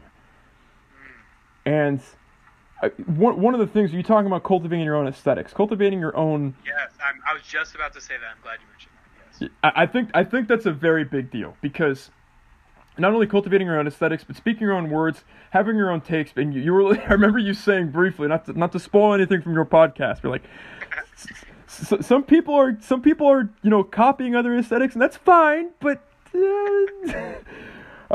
you'd rather see unique aesthetics. A lot of people, I think, at first glance would look at mine and like, I don't know if this guy's solar. He has rain in the name, so what's that about? But you're starting to see that, and was that something that irked you? Did you see copycats from yours or copycats of others, or? Yes. Okay. I'm so glad you mentioned it, because I was literally just about to say this. You read my mind. So there's a reason why. Okay, what he's talking about is an episode. God damn, what was the name of that episode? It was like, I don't remember, but it was about, I want to see you guys create your own aesthetic, because each and every single one of us, though we have the same quote end goal, even though there is never an end goal, it never ends, progress never ends, there's a state that we're all striving for, right? And with that state, which is the solar ideal, it all looks the same. It's all about physical perfection, striving for it. It's all about being a better man. It's all about being a better person. But what I noticed a lot of people doing was they were copying my aesthetic. And everybody has a specific aesthetic, because everybody is completely different. Our consciousness is all different. And a lot of people were copying my content, and they were making it theirs, which is fine. Like, don't get me wrong, it's flattering. And a lot of people were copying Solbra. A lot of people were copying Solbra. Yeah. A lot of people were copying Invincible Way. And I was like, that's great. I think we're on the right path here. But let's mix it up a little bit. Let's see what you guys got. Because I like to see everybody and what they think and they feel in their own way. And I just noticed a lot of like Solbras running around. And I noticed a lot of like Mundan Forests running around. And I noticed a lot of like Invincible Ways running around. That's why I made that episode saying like, find your aesthetic because you have one. And go with that. And it's not wrong because it's your aesthetic. You're never going to be wrong in your content creation. What's exciting to me is seeing a lot more content like Blood and Rain, Flow Modus, Nature Way, Gallantry, like all of those guys, than seeing 100,000 Solbras, than seeing 100,000 Mundan Forests. You know what I mean? And that was exciting to me because everybody has a different perspective. Everybody has a different idea of what the solar ideal actually is. And by embracing that idea of chasing your own aesthetic, I think that makes us a lot more potent and a lot less boring too. Yeah, I mean, I think you sort of briefly saw this with the Stoic movement, when the Stoic. I feel like Stoicism. The Ryan Holidays, yeah. Don't even get me started on that, man. Dude, it's funny. Like, I think that the embrace of Stoicism was like sort of this like subconscious like men being like, we need something to hold on to because we have nothing. We don't know how to speak upon. We need a rise in masculinity, so we're gonna go back thousands of years and start talking about Plato, Seneca, Marcus Aurelius, so on and so forth. And then you saw. Yeah, like fuck it, we're going back to literal marble and making something else, but it's the same. Yeah. And I was like seeing all these Stoic pages. I'm like, this is awesome, but like, how many two colors like Stoic pages are there gonna be? Oh God, I know exactly what you're talking about. The black and whites with like the picture of Marcus Aurelius with like that fancy font. You're like, yeah, for the first 2 months, and then after that, you're like, oh God, I can't do this anymore.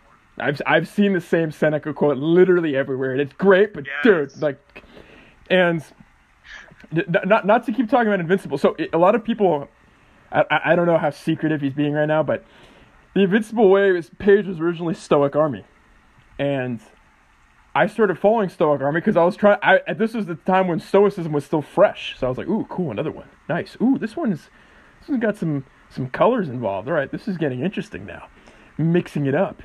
And he switched the name of the Invincible way, and you started seeing more and more just prominent people. You saw Goggins. You saw Cale Sanderson.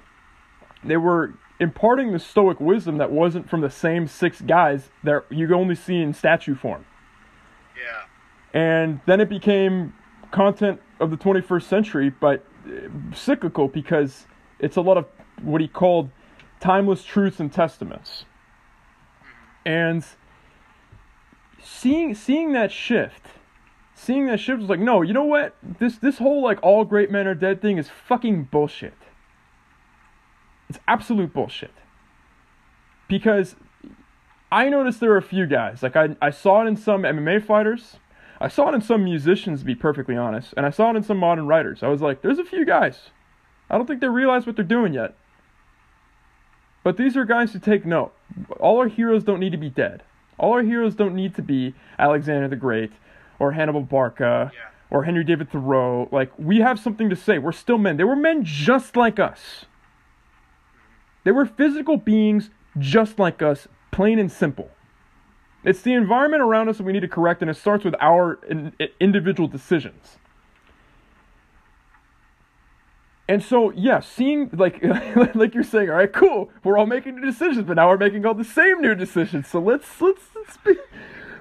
mix it up a bit. And I'm really enjoying seeing the takes. I really enjoy seeing the pages that, like, I'm sure you get a bunch of messages like, how do I start my content creation page? Like, well, just start. Like what? Just literally start. Yeah, that's it. Just start. Trust me. And people think I've been in your shoes. I know what it feels like. You're about to create a new account. You think that you have to have this fancy aesthetic and you got to lay everything out. And guys, I'll tell you what, if you listen to my first podcast episode, I didn't know shit about shit when I first started go back 70 plus episodes out of my 200. I have 100 on Patreon. I have 100 on my public. Go back to my first public one and listen to that podcast. I had no idea what the hell I was talking about. I can't listen to it because it's so bad. But look where I'm at now. Look where you can be by just simply starting. And what you said about like Alexander the Great, Julius Caesar, and all these guys that we revere, Napoleon Bonaparte, if you're one of those guys, and then like all those guys that we constantly make heroic. You have to remember, it's like you can't get so caught up. I've been guilty of this, where you get so caught up in the past that you can't move forward. So I wrote a post the other day where it's about acknowledging the past and acknowledging their deeds, but realizing that we are men of the 21st century, that we have a new battle in the same war that's been fought for thousands upon thousands of years, and we have a new story to write. This is a new genre. This is a new generation. And to sit there and think about Marcus Aurelius all day, Seneca, and Pluto, and all these people is great, but it's a stepping stone.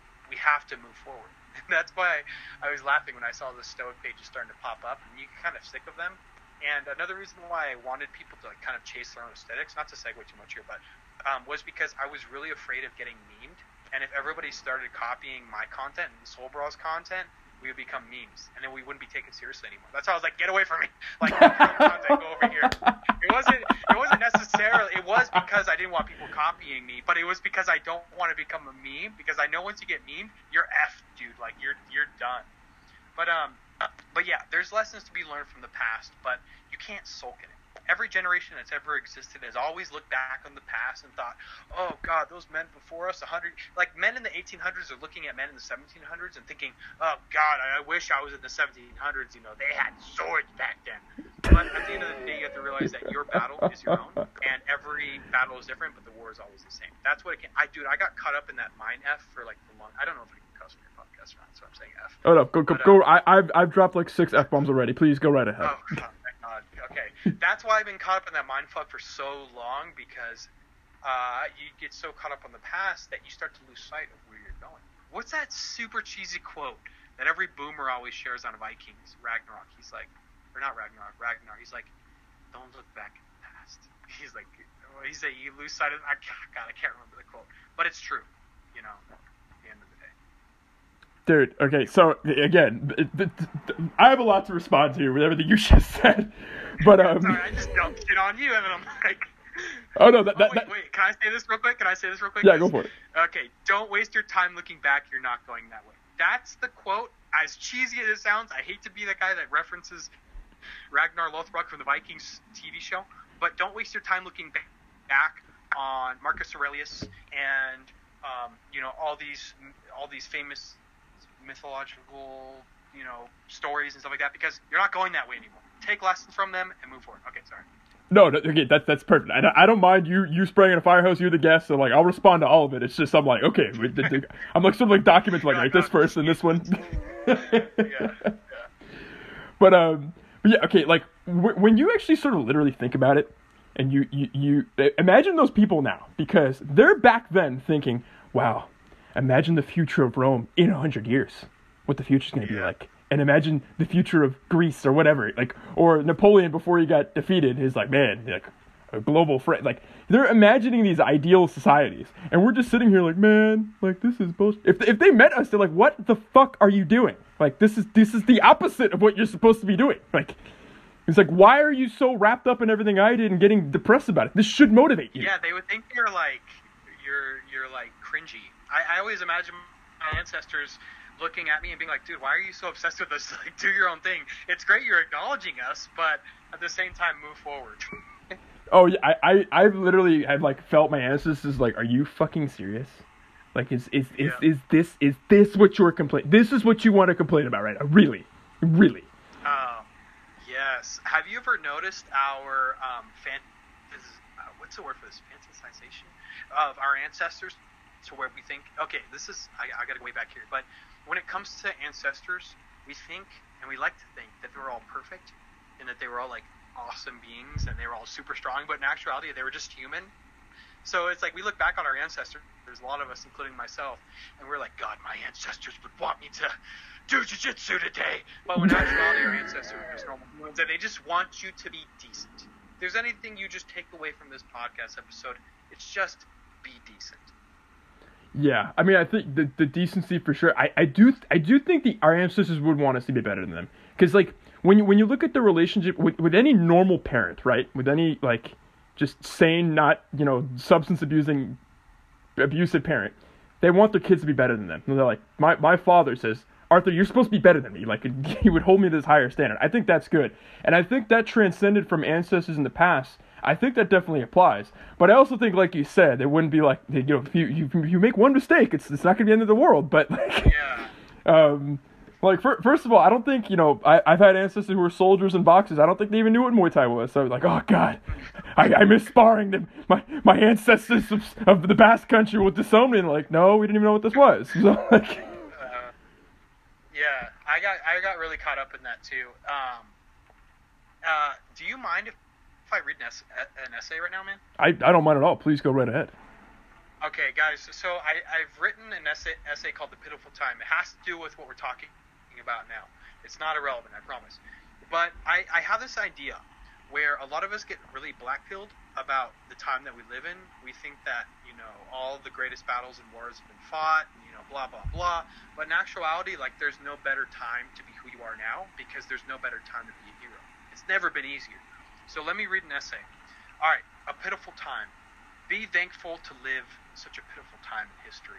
It's never been so easy for a man to make his mark upon the world. One can simply look at what everyone else does, says, thinks, and then do the complete opposite.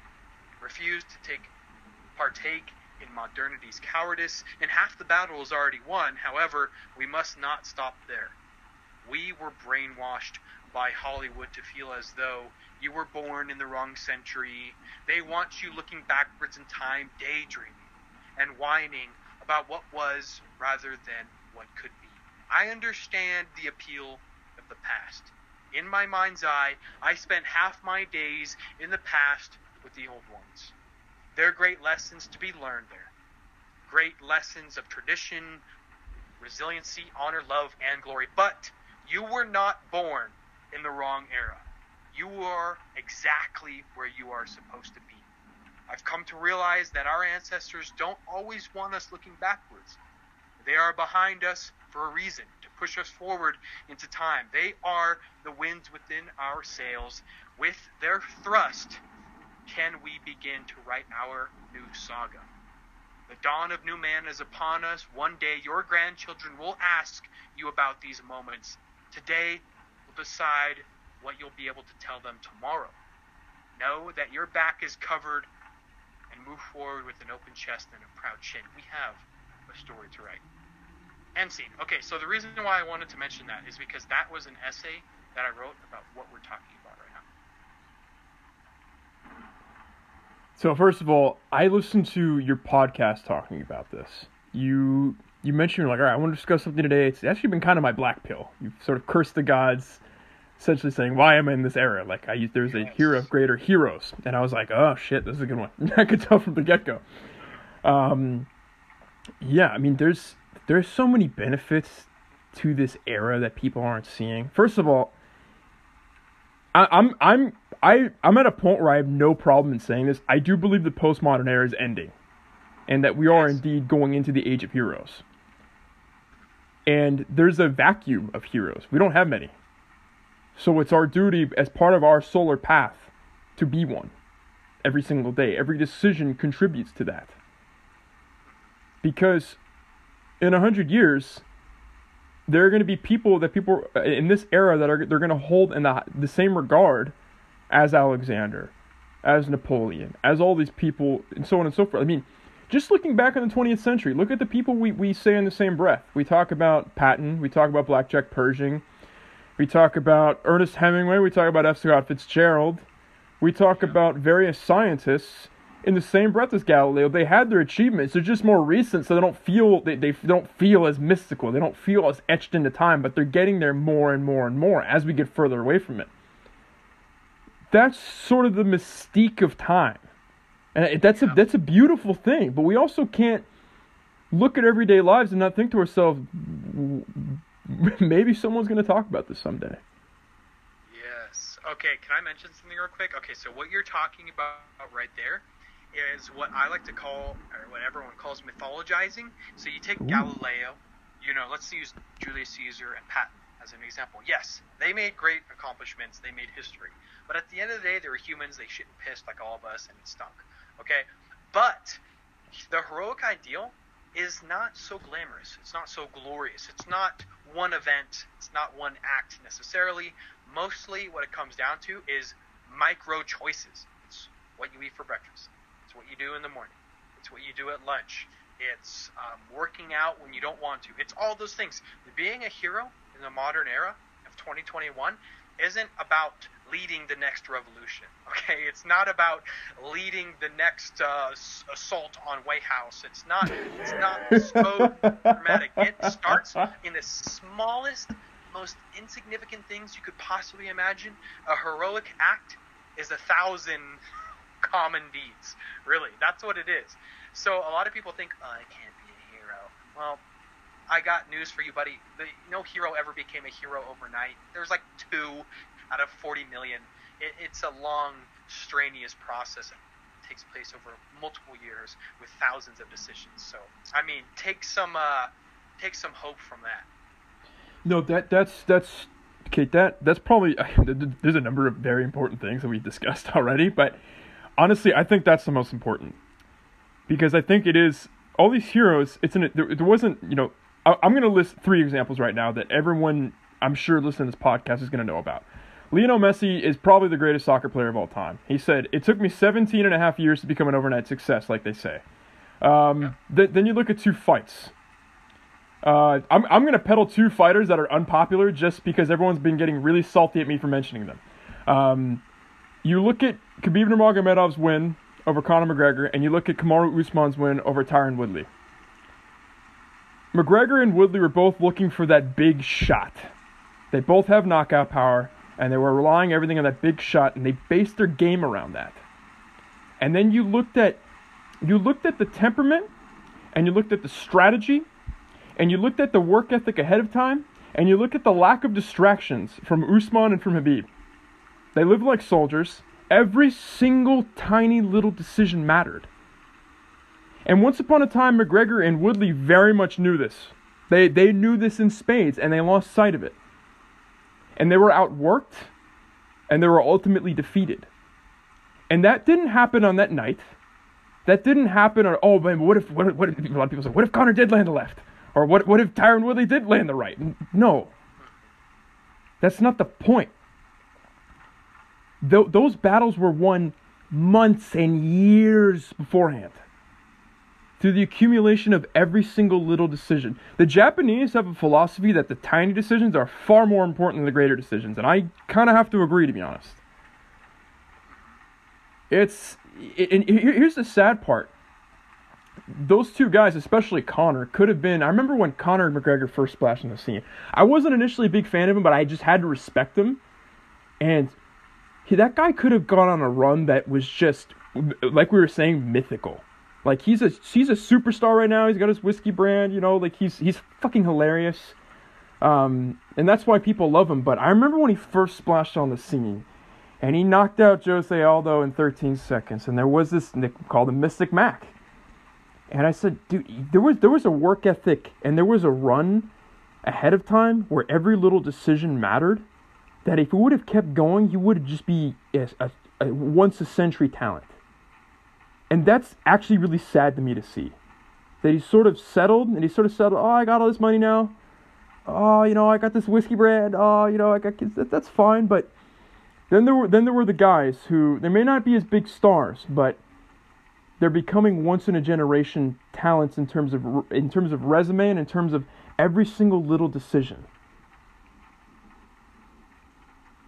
And in this age of heroes, there are very few people making every little decision like that.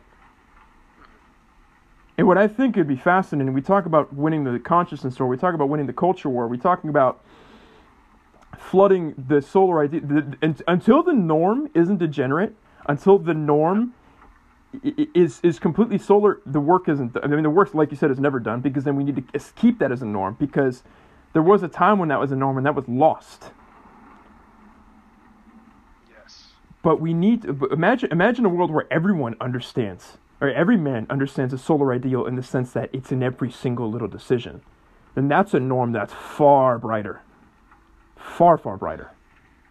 Yep, because cinematography and, you know, commercialism and all that stuff like that makes you think that success and glory takes place overnight, like Conor McGregor and his fights, and, you know, like Messi said, and all this stuff like that, and like all the movies.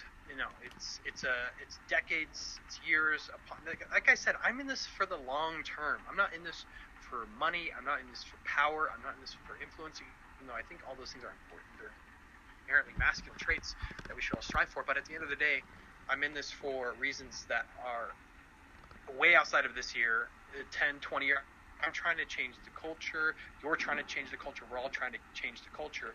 And that takes place every tiny little seemingly irrelevant idea, every seemingly tiny relevant essay that you share and podcast and stuff like that.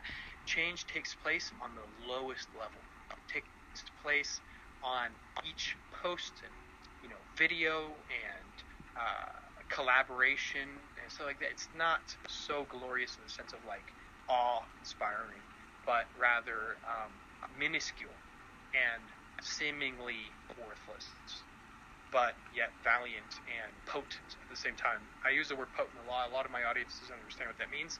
I would rather have potency over volume, because I believe that potency in power, in acts and words and deeds, are much more powerful than striving for, like, trying to make a big act, a big grandiose act over like a short period of time. But let me, in the context of solar ascension, masculinity, strength, and weakness, Arthur, what have you seen the norm? What have you seen it? What have you seen it as so far? Let's say in the context of like being a man or being strong. What have you seen? So we're speaking on the norm. Let's say in the past decade, yeah, leading up to this very recent shift, yeah. Yeah. Mm-hmm. So you see. All right, so you see the general norm being a pretty sad state of affairs. You see a completely fragmented, diminished, ruined. Like, if I check a couple boxes, I'm pretty square. Like, oh, you know, especially being in the Bay Area where there's just tech everywhere, it's like, oh, I have the tech job. I have the $200,000 a year tech job. And since I have that, I'm pretty squared away, as long as I don't fuck that up. Where that means I can order my Uber Eats, and I can have my 401k, and I can go to happy hour and drink some really garbage IPAs that I think are really good. And then, I can travel a little bit, and, I have a wife who's probably pretty hot, and I have some kids. I sort of raise them. They may or may not do drugs and go to college and absolutely go berserk, and it's like, it's really, really depressing. And that was actually I talked about that my very first podcast. I talked about when I wrote the poem Blood and Rain. I was looking around, and with the exception of my father and a couple other people, I was wondering where all the men were. And I was like, this is terrible. And especially being a bartender when, regulars of mine caught wind that I was doing the monk thing, that I was training to be a professional fighter, that I was writing, they're like, what's that like every day? And I said, there is, at the time, I wholeheartedly believe this, and I think a big part of me believes this in certain aspects, but not in its entirety. I said, the most beautiful thing for me is when I break my next threshold. Is that when I get through some threshold and I'm on to the next level. I'm almost brought to tears. I have this level of rage that doesn't consume me, but I just control it just enough. And it's this raw thumos, this raw energy, that to me is beautiful, and that to me is what's been missing, and it's been driving me nuts. And that's sort of where I see the state of man. It's like they're settling. They're settling for having one box to get everything squared away, so I can watch sports ball. I can do this. Oh, it's pretty sweet. Got a few beers, man. Watch the game with the boys. Do a little. You see drugs everywhere too. It's just substance abuse. It's reliance. It's degeneracy. It's not fostering toughness, and it's sad. Yeah, you're noticing. I imagine that. Okay, so this is something that I talked about in my episode also. But as a bartender, don't you ever just sit there and look at men in your bar and just be like, "What the fuck are you?" You look at their posture. You look at their body composition, you look at their chin, you look at the soft, cute rosiness of their cheeks, and you're just like, ugh. Like, that's one of the things I talk about in my podcast a lot. I'm like, sit on a park bench, sit in a mall bench for 20 minutes and look at the men who walk past you. The saddest, most loppy, cute, and quirky men you can possibly imagine, the low T, the estrogenics that you see within them, that is the new norm. Well, everything that you talked about and everything that I just said, that's the new norm. But we're changing that through culture. But have you noticed that in your bar? Like, I don't know if you're the type of person it sounds like you are, to analyze people in your bar and you just look at them and you're like sickened by their physiques and the way that they communicate with other men and other women. You're just like, ugh.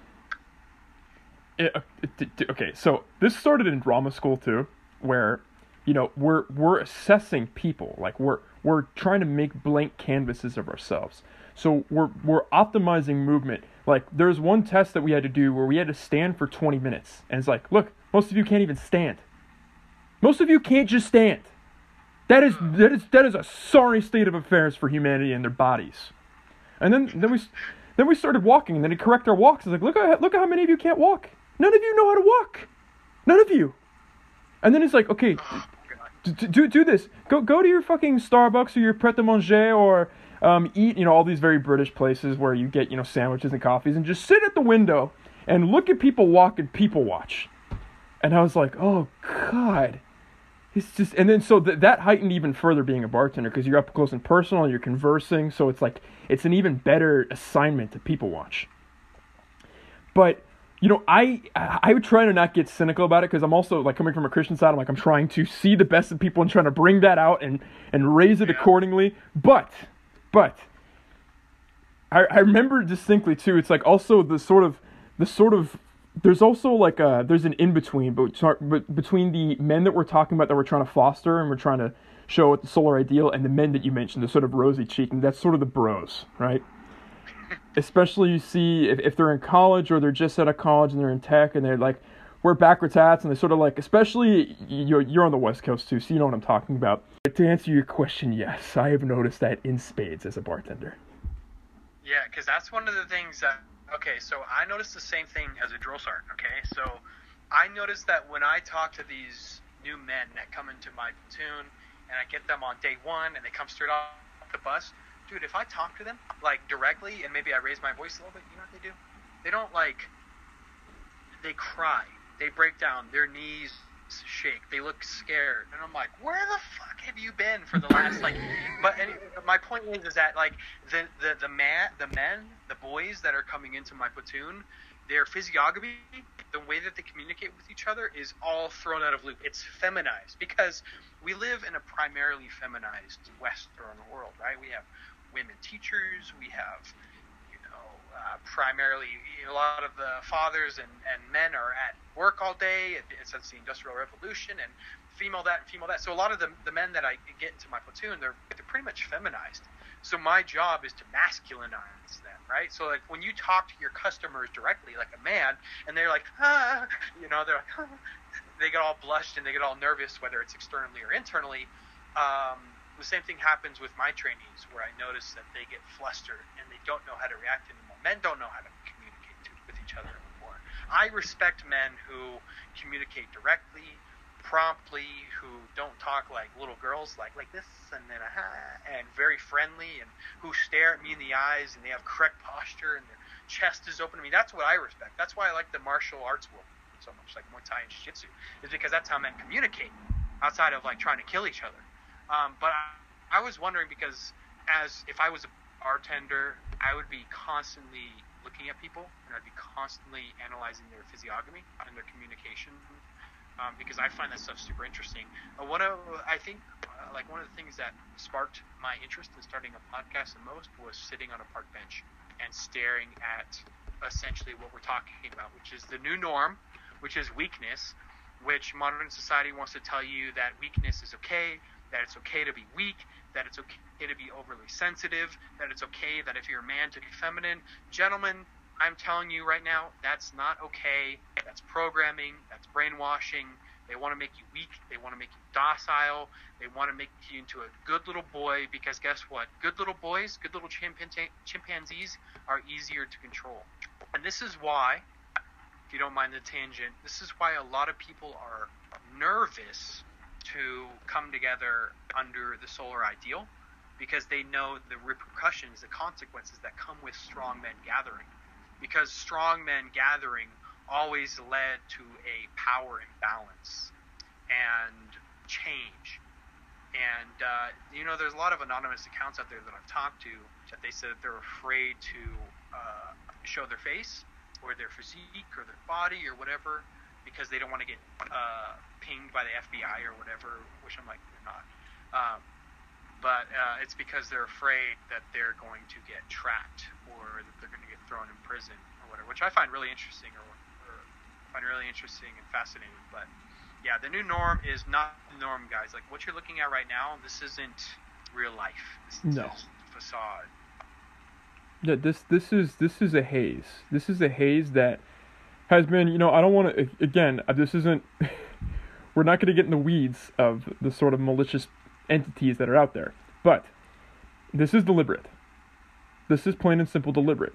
Like Forrest said, it's much easier to control people who are just good little boys. So that's what they are pushing.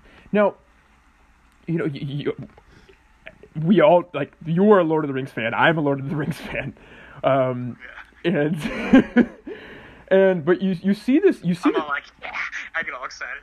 You're like, oh, we're talking Lord of the Rings now, cool, awesome. But you see, there's a lot of emotion in Lord of the Rings amongst men, but there's also a lot of mightiness and directness to back it up. These aren't drones, these aren't machines. These are people who are capable of boundless emotion, but they have the strength and the fortitude to be able to ring all of that in. They don't stop feeling. I think that's a really important point too. It's like it's not necessarily the amount of emotion that's around it, but it's the lack of strength to pair with it. Yeah. Oh, go ahead. Are you talking about okay, so you're talking about in the context of Lord of the Rings, right? How you're talking about, like, let's say the Rohirrim or the Riders, where they're still strong, but yet they are emotional at the same time. That's what you're talking about, right? Yeah, I mean, I'm like, so you could another example could be, in Game of Thrones, the Brotherhood without banners, like all this sort of camaraderie. It's like this brotherhood. It is a very emotional thing. Mm-hmm. Yeah, See, that's the thing is, like, a lot of people think that, okay, because this kind of ties into Stoic philosophy, and this kind of ties into, but a lot of people think that this is how far we still have to go. But a lot of people think that being a man is about being unemotional, when in actuality, like, the more I truly embrace masculinity, I feel more emotional, but I feel more emotional towards the right things, right? So I feel less emotional towards, let's say, a woman rejecting me in Barnes & Noble because I made a cold approach. I feel less emotional towards something that went wrong in my life. I feel more emotional towards the embrace of glory. I feel more emotional towards watching Braveheart or Saving Private Ryan, or watching somebody, try to save one of their brothers in Fallujah or something like that. It's just basically about reallocating your fucks and reanalyzing your emotional state. And there's nothing wrong with watching The Return of the King and watching the Battle of Pelennor Fields and watching King Theoden rush the orcs and feeling a little emotional when Howard Shore's soundtrack comes on, okay? Like, I've watched that so many times, and each and every single, that's why I share it, because it appeals to something deep inside of our psyche. It appeals to, when you look at that scene, the Battle of Pelennor Fields, when you look at King Theoden saying, when he's talking about death, and when he's saying die now, ride now, the great dawn rising and all this stuff like that, that's because it's appealing to who we are as men. That's because it's appealing to our psyche, the camaraderie, fighting for a greater ideal, fighting a battle that is justified, that is valiant, that is heroic. That's why we watch Lord of the Rings and Tolkien and we feel something. It's because it's less about fantasy and it's more about a prophetic vision for a future. That's why Tolkien is a genius. He's not a writer. He's a fortune teller. Dude. Yeah, crazy, huh? I thought the same thing. When I watched Lord of the Rings for probably the 900th time, I realized that he wasn't just telling a story because it was so cute, the Ents and Frodo Baggins. No, it was like a psychic projection of what we have to do to overcome the forces of evil that will and have been coming at us for dozens upon dozens of years now. When you watch The Return of the King, you are watching essentially what's going to happen in the future, which is, whether it's through an archetypal figure or a literal figure, a return of the king. It's not just a fantasy story. It's a vision. And when you watch Lord of the Rings, you watch Tolkien's writings, more specifically read the books, you'll see that Tolkien was prophesizing the future. And it's weird shit, man. Yeah, dude, especially when you read about the background of Tolkien, there's like a lot of interesting like religious and mystical shit that he grew up with. I'm like, oh, okay, this is starting to make more sense. But so it was funny is you're almost speaking about the meme, and this is something I definitely wholeheartedly agree with you. In my life has reflected as such and whatnot. Like that meme, like, I can't believe he didn't cry. It's a Wojak meme. I can't believe he didn't cry at Titanic. He has no emotion. That you see like the Chad crying at like Lord of the Rings or Game of Thrones or Creed. Oh, it's fucking hilarious. But yeah, I had this dumpster fire. Okay, I shouldn't say that. I'm not. It's getting hyperbole here. But like, I had this relationship that wasn't the best. All right. I had this one. Actually, it was one relationship I had in the evangelical church that I will not get into. But she was like, "You really don't cry." Oh. I was like, what are you talking about? Like a friend, or what are you talking about? No. Sorry, it was a girl I dated in. It was a girl I dated in the church, but before I was Orthodox. It's a long story. It's not really a story worth telling, honestly. But there was an instance where she was like, "I mean, you really didn't cry." I forgot. You watched some chick flick, like, right? Notebook? No, I still have not seen The Notebook, which is awesome. I don't know how I've avoided that, but it's been awesome. But it was like, it was so, I don't remember. It was some chick flick, and she's like, "You really don't cry at things like that?" I was like, "No." She's like, "Do you cry?" I'm like, like, not at sad things. Yeah. And she's like, "Well, what do you cry?" Like, I actually kind of cry when I'm moved. She's like, what are you talking about? And I was like, I mean, when Matt Damon was making the speech in Invictus, like, "Heads up, listen to your country. 3 minutes. 3 minutes." They're all singing "God Bless Africa," and I was like, I was getting choked up at a half. She's like, yeah. She was like, "That's what you cried about?" I'm like, "Yes, that's what I cried about." And like, you don't understand. And you know what? I don't think you want to understand either. So I'm just gonna go lift some weights or something. But I remember. Okay, so one thing, you know, I'll share this with the room, with the podcast. I consistently cry like a bitch every single time I watch Creed, without fail. There's a scene, like, for those of you who haven't watched it, you're living under a rock. So I'm gonna spoil it right now. It obviously echoes, since it's a Rocky offshoot. There's a scene where it's the 10th round, 11th round actually. He gets knocked on the canvas cold. And there's flash. Ooh, I'm getting choked up just saying it right now. He gets flashes of his life. He gets flashes of his mother, of the training, of Rocky having cancer and taking care of him, of him having troubles with his girl, and he's the bastard son of Apollo Creed, who came to Rocky to fulfill his destiny as a boxer. He tried avoiding it. He tried doing the finance job like I tried doing the tech job. And he's fighting in England, where I started fighting. And he has all these flashes, and there's sound, and then it gets quieter and quieter and quieter. And he sees this, there's this one flash. Fuck. There's this one flash of his father, Apollo Creed, sort of with this smile on his face, dancing around his opponent. And it's completely silent. Almost like, but you can maybe faintly hear a heartbeat, like a flatline heartbeat. And right when he sees that flash, this almost holy image etched in time of masculinity, of heroism, of fatherhood, of the solar ideal, right? That was the last thing he sees right before he wakes up out of nowhere. And just rises up and just throws himself up off of the canvas and standing. I cry like a bitch every single time when I watch that, because I am moved beyond belief. Yeah, because you know that that's essentially like a metaphor for life. Absolutely. And I'm not trying to be cheesy here. I'm not trying to be like, you know, this is it. It's like, you know, this is the whole premise of this episode. Like what you just said is essentially what you're talking about is the abyss. Like when you are down and out, when you are at I forgot, I think it's Joseph Campbell Robert Bly. He talks about the time of ashes. When you're completely beat down, when you're rubble, when you're nothing, that's when your money's going to be made. That's when your power is going to be had. There's a quote by Joseph Campbell that is kind of relevant to what you just said about Creed.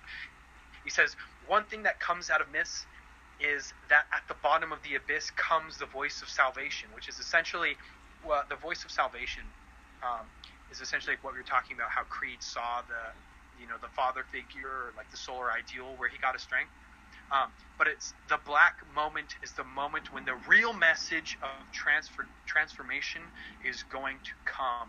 At the darkest moment comes the light.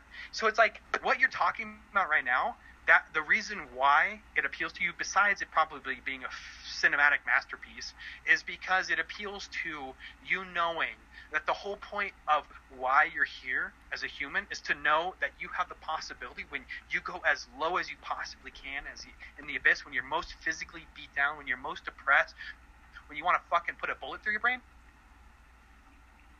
that's when you need to pay attention. That's when, like in Creed, you need to wake up. There's a reason why in the abyss, let's say the Hobbit, for example, that's why the Guardian is a dragon, and that's why it always guards treasure. It doesn't guard a pile of shit. It guards something most valuable. So like in Creed, like your story that you told about how you were black-pilled, like I was black-pilled, it all ties in together, even with this episode, to knowing that when you are fucking on your way out, that's when your true development is going to come. But there are scenes in certain movies too, like what you just said, and this is a funny thing that women will never really understand, where we see those scenes, like in Braveheart when he yells freedom, or in Saving Private Ryan when Tom Hanks is shooting his pistol in his last dying breath down the barrel of that tank.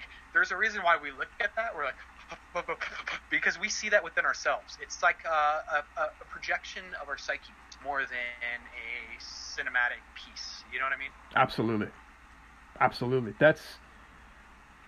it's so male that like if there's probably some guy out there that's like, I got a chick who does get it. Like, good for you, man. Hold on to her. You know, like that's great.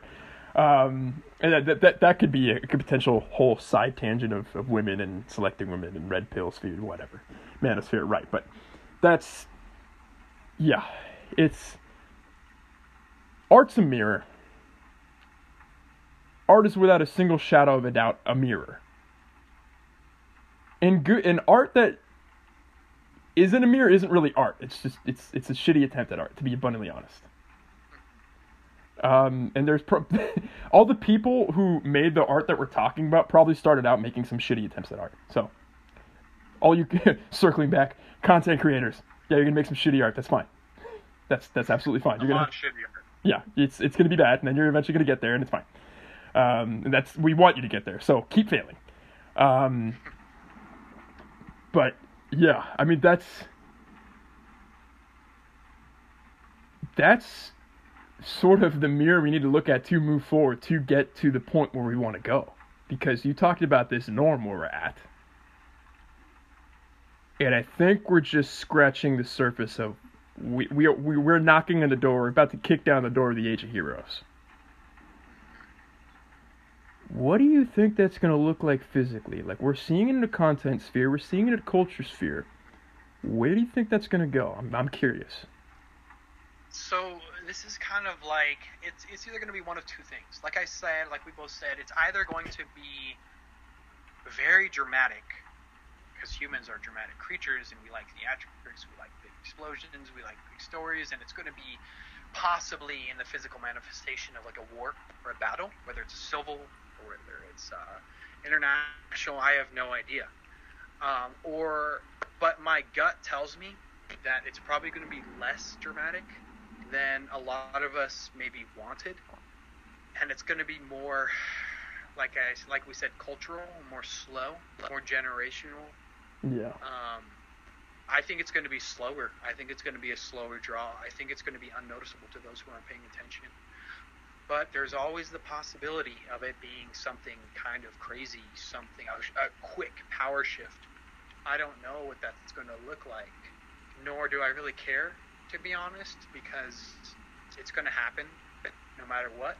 It could be tomorrow, it could be next year, it could be 10 years from now. I don't care how it happens, to be honest. I know that sounds bad. I don't care how it happens, but I know it will happen. It always happens. Power rebalances and shifts back and forth. But my gut tells me it's going to be very slow. And that's fine, too. You know, I think I agree for the most part. I think, you know, people in the sphere know Renaissance of men. He's talking about this is a Renaissance of men. You know, the Renaissance was a generation. The Renaissance wasn't this conflict. It was the opposite. Like, actually, it is a conflict, but it's not, we're whipping out swords and hacking the shit out of each other. No, it's not. It's not it. You know, when you said this one dramatic event, I could see, because we keep having these, apparently the winter solstice. I don't know what goes on the summer solstice, but apparently the winter solstice, that always seems to be the big one. You have these complete big shifts consciously that sort of contribute towards this long gradual thing that you're talking about. I'm wondering if there's like a super shift. I could potentially see that, but I don't know. I think for the most part you're right. It's possible. That's the thing too, is like you just don't know. It's possible. Like you said, the Renaissance, the Golden Age, took place over like what? I'm not a historian, but a long fucking time, right? Yeah. Whereas you look at some like power shifts that could take place over like a year or a couple years, like a quick, fast war or a battle. I have no idea, but I'm prepared for both. Like I said in my episodes, like I am prepared for the long game of this shift of power, which will happen. I am 100% sure it will happen. And I'm also prepared for the short term, which is a battle or a war. And I have my ammo stash, I have my AR, I have my pistols, I have my, all sorts of my shotguns. I've prepped for years to come. I'm prepared for both shifts of power. But I don't know what that's going to look like. And I don't know. I say I don't care. but I do care, actually, and it does make me nervous because we have to start really defining, like what you and I talked about. We have to start getting these content creators, because these people think that they're just content creators and that they don't make a difference, maybe to a certain extent. They're just guys on Instagram, but in actuality, they are a huge deal in my eyes. We need to all get together and we need to start defining what the solar ideal actually is, because if you look at history, and if you look at those to embrace the solar ideal and both the physical and spiritual manifestation, they've always made the biggest impact on society in one aspect or another. Every historical figure has always appealed to the solar ideal in one way or another. So we have to start gathering these content creators, and we have to start defining what it is we're actually doing, because that way when shit actually pops off, immediately or long term, we know where it is we're going. Like, what is it that we're actually doing? That's why these episodes are important, because we need to start really figuring out who we are as not only individuals, but who we are as a group. Because you can't, the lone wolf is a dead one, like Jack Donovan always says. Yeah. But I don't know what it's going to look like, man. I have no idea. But it's going to happen. I could feel it in the air. I felt it 6 months ago. I felt it in a wave. I felt it in the air. I looked up in the sky and I saw it's like it's happening. And it's an exciting time to be alive, really. Yeah, it really is. It really is. And that's, is. Yeah, it's I'm loving every day right now, honestly. Can't remember the last time I said that with my deeply cynical self. Like, not really cynical, but like negative, like critical. Like, all right, what's the problem today? What do I need to tackle today? Like, what does I need to overcome today? Like, almost talked about this in Invincible, like balancing positive and negative thinking. There's a lot of benefits to negative thinking, but I'm not gonna lie. I wake up every day refreshed. I wake up every day excited because of the age that we're living in. Well, you know why, right? It's because we know where we stand as men. This is why I made that quote that said the man in the middle stands for nothing. It's because you and I know where we stand. We know where we're going. When you're in the middle, you don't know if you're on this side or that side, or you don't know what ideal you strive for. You don't know where you're going. You're fucking lost. You're blinded.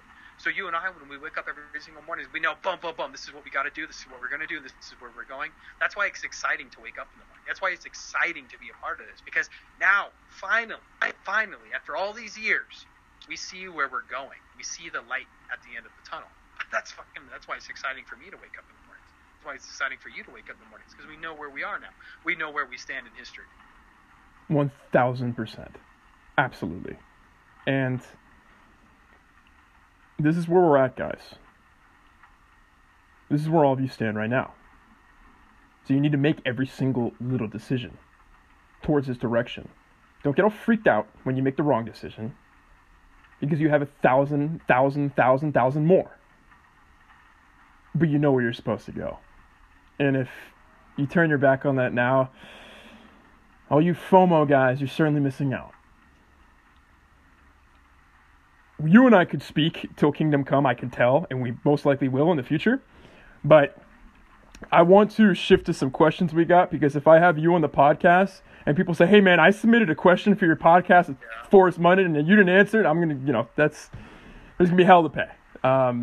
So, folks, a number of you guys had some actually pretty awesome questions this time around. You guys never disappoint, so I shouldn't say that. You always have very, very good questions.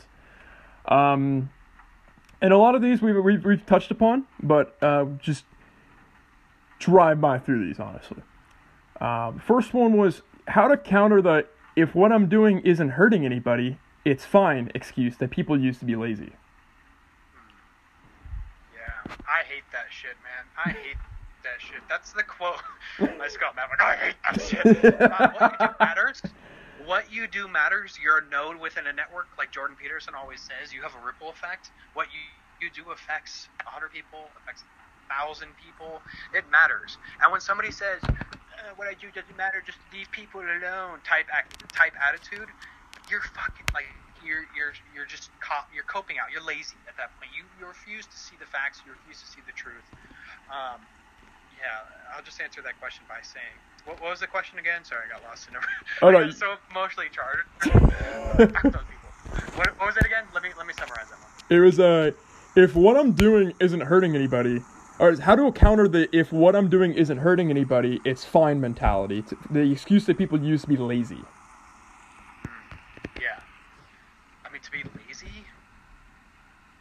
mean, fine.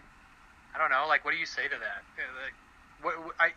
Because the context of that question is if they're talking to somebody and they say, well, it's not hurting anybody, then, like, what are you going to do? Try to convince them that what they are doing is hurting themselves, therefore hurting those around? Like, I don't know. That person is, like, the only thing you can do at that point is just set the example. I don't know. Like, that's, that's a tough one to answer. Is there anything else you want to add on to that? Because I've encountered those people before, and I'm like, all right, well, then have fun being a fat piece of shit. Like, really? So, okay, I touched upon this with Evo Academy when he came on. This is where I think the indirect efforts are more powerful. Whereas if you like, hey man, if you do this, this, and this, you're actually affecting this. Like, well, that's not true. You're just gonna get this massive pushback, and it's useless. It's the physicalized version of arguing on Reddit. That might as well be what it is. So, and I did this as a bartender, especially. I was speaking with you briefly about how they're like these guys who came from martial arts, you know, fighting and military backgrounds, and it was funny. And I mentioned this before, but on a previous episode. But one guy sort of took a look at me. Let's call him Blaine, because that's a typically Californian surfer guy name, and that's the kind of guy he was. He says, man, look at Arthur over there. This is when I was still a bar back before I got promoted to bartender. He's like, he's hearing about all this girl drama that we're going through, and this guy's just like, nah, I ain't got none of that. I'm like, yeah, dude, it feels great, man. And he's like, that guy's just going and like, Arthur, you're not going home after this shift, are you? I'm like, no. I'm like, where are you going? The gym. See, this is what I'm talking about, man. Most guys would be trying to get laid. And I sort of started to not only set an example, but I also started to plant just a little seed in them for them to start questioning. And my roommate, who was in the Marines, he says, if it doesn't make a goddamn difference if I jerk off or whatever. And I was just like, you know, it's funny. When I do right by myself, you know, there are practices I used to do that used to just hurt me. And I thought they just hurt me, but I also wasn't putting my best self forward. So I was actually bringing a net negative towards a situation. Yeah. Mm-hmm. And then when I started doing right by myself and bringing a net positive by myself, I started bringing a net positive to the environment around me. What I've noticed, man, just I say this in passing, like literally as I'm leaving, is like as I'm putting on my jacket, it's almost like a TV series. It's like, yeah, you know, it's funny. What I do in my personal life on my own, I've noticed does have a ripple effect and does affect the others around me. And then I just walk away. I don't stand there and argue with them, and I let them marinate on it. And then I remember I was telling him my no girls policy at the time, and he had all this girl drama. And he came up to me one day and he's like, okay, I'm starting to get your no girls policy. And it's because I planted these kinds of seeds. It's like, if we're the example, that's great. We set the example, awesome. But I think the way we bridge the gap is planting seeds with that indirect effort. Yeah, I think it's mostly indirect, because you can't sit there and tell somebody, oh, stop eating so much, piece of lard, and like that. That doesn't really work. People don't listen to that. But indirectly, like you said, setting the example works really well. My 600-Pound Life. Have you ever watched that show? No, I haven't. Horrifying show. You should watch it. So basically, he talks. My 600-Pound Life is about people who obviously live a 600-pound life. They're morbidly obese. Guess what? They were eating all day in their beds, and they weren't harming anyone. But then they have a caretaker, and then their family starts getting worried about them dying, you know, overnight by a heart attack, and then a paramedic crew of 7 people has to come pick them up to take them to the hospital, and one of the paramedics injures their back and is out of work, and their family can't be fed anymore. Like, even when you don't do anything, when you think that what you're doing doesn't matter and it doesn't affect other people, chances are it does. Because, hey, congratulations, buddy, you're fucking human, and we rely on each other whether you like to admit it or not. And at the end of the day, you're going to interact with other humans. But yeah, that's a good question. Indirect method. Yeah. Yeah, absolutely. It's like you those things can harm yourself, and therefore it gets to a point where it snowballs that other people do need to take care of you. And then like you can make the argument like, well, what if I have like enough controls surrounding it to, you know, just block it from affecting other people? Like, well, then you're spending useless energy to negate something that is fucking you over to begin with. So then you're conscious enough of it at this point that you know it's wrong, and you're spending way too much energy on it. Exactly. Okay, all right, what's the next question? No shit. Okay. Do you think we could be greater than our ancestors? Yes, I think like what we talked about in the last, not to get too serious on this question, but I think the ultimate goal of you being a torchbearer of their torch is to be greater than them. Now, will you live up to it? Maybe, maybe not. At the end of the day, I think we should all strive to be better than our ancestors. That's what they wanted. Like, isn't that what you want for your son? There's a saying that says you should always strive to be better than your fathers, and your fathers should always want you to be better than them. Yes. Absolutely, yes. Next question. Next question. Plain and simple, yes. What is the ball tanning routine? That cracked me up, honestly. So the ball tanning routine is I don't have one. Because I know, everybody right now, Flow Modus, Solbra, everyone else is like, wow, what the fuck? But I actually don't sun my balls. I red light my balls. So I feel like that's close enough. But I live in the mountains, guys. Like, I don't see an abnormally large amount of sun for most of the year. I see probably like, I don't know, 60% of the year I have like okay, decent sun. But I want to get into it. I've heard of the benefits, whether it's a placebo or not. I don't give a shit. But as for right now, it's only red light. Yeah, I mean, it sounds awesome. I've heard about it from multiple people. I live with roommates right now, and if I just go to the backyard and just strip naked and sun my balls, there's going to be some repercussions to that. So I don't have one either. Yeah, it's like, I don't know. When I do it, I tried it a few times. Don't get me wrong. I've laid on the side of a mountain and just like let my balls hang out, and then like, oh god, I was like, this feels. Somebody's gonna. I think I was traumatized from like 7 years ago when I was in the Redwood National Forest and I was peeing, and then some women came out of the trail and like saw my dick as I was peeing, and then ever since then I'm like, oh god, I can't do this. But yeah, try the red light. If you guys can't go out in the sun, try the red light on your balls. I don't know if it actually works. I don't know if it's placebo. Honestly, I haven't done any research. It's kind of like the egg slonking thing. It's like, it seems cool, and maybe it is cool, and it works, but I don't do it. Yeah, I egg slonk with precaution. Actually, I use Flow Modus's jet fuel recipe, so shout out to Flow Modus. I like that one. I will admit that one is good.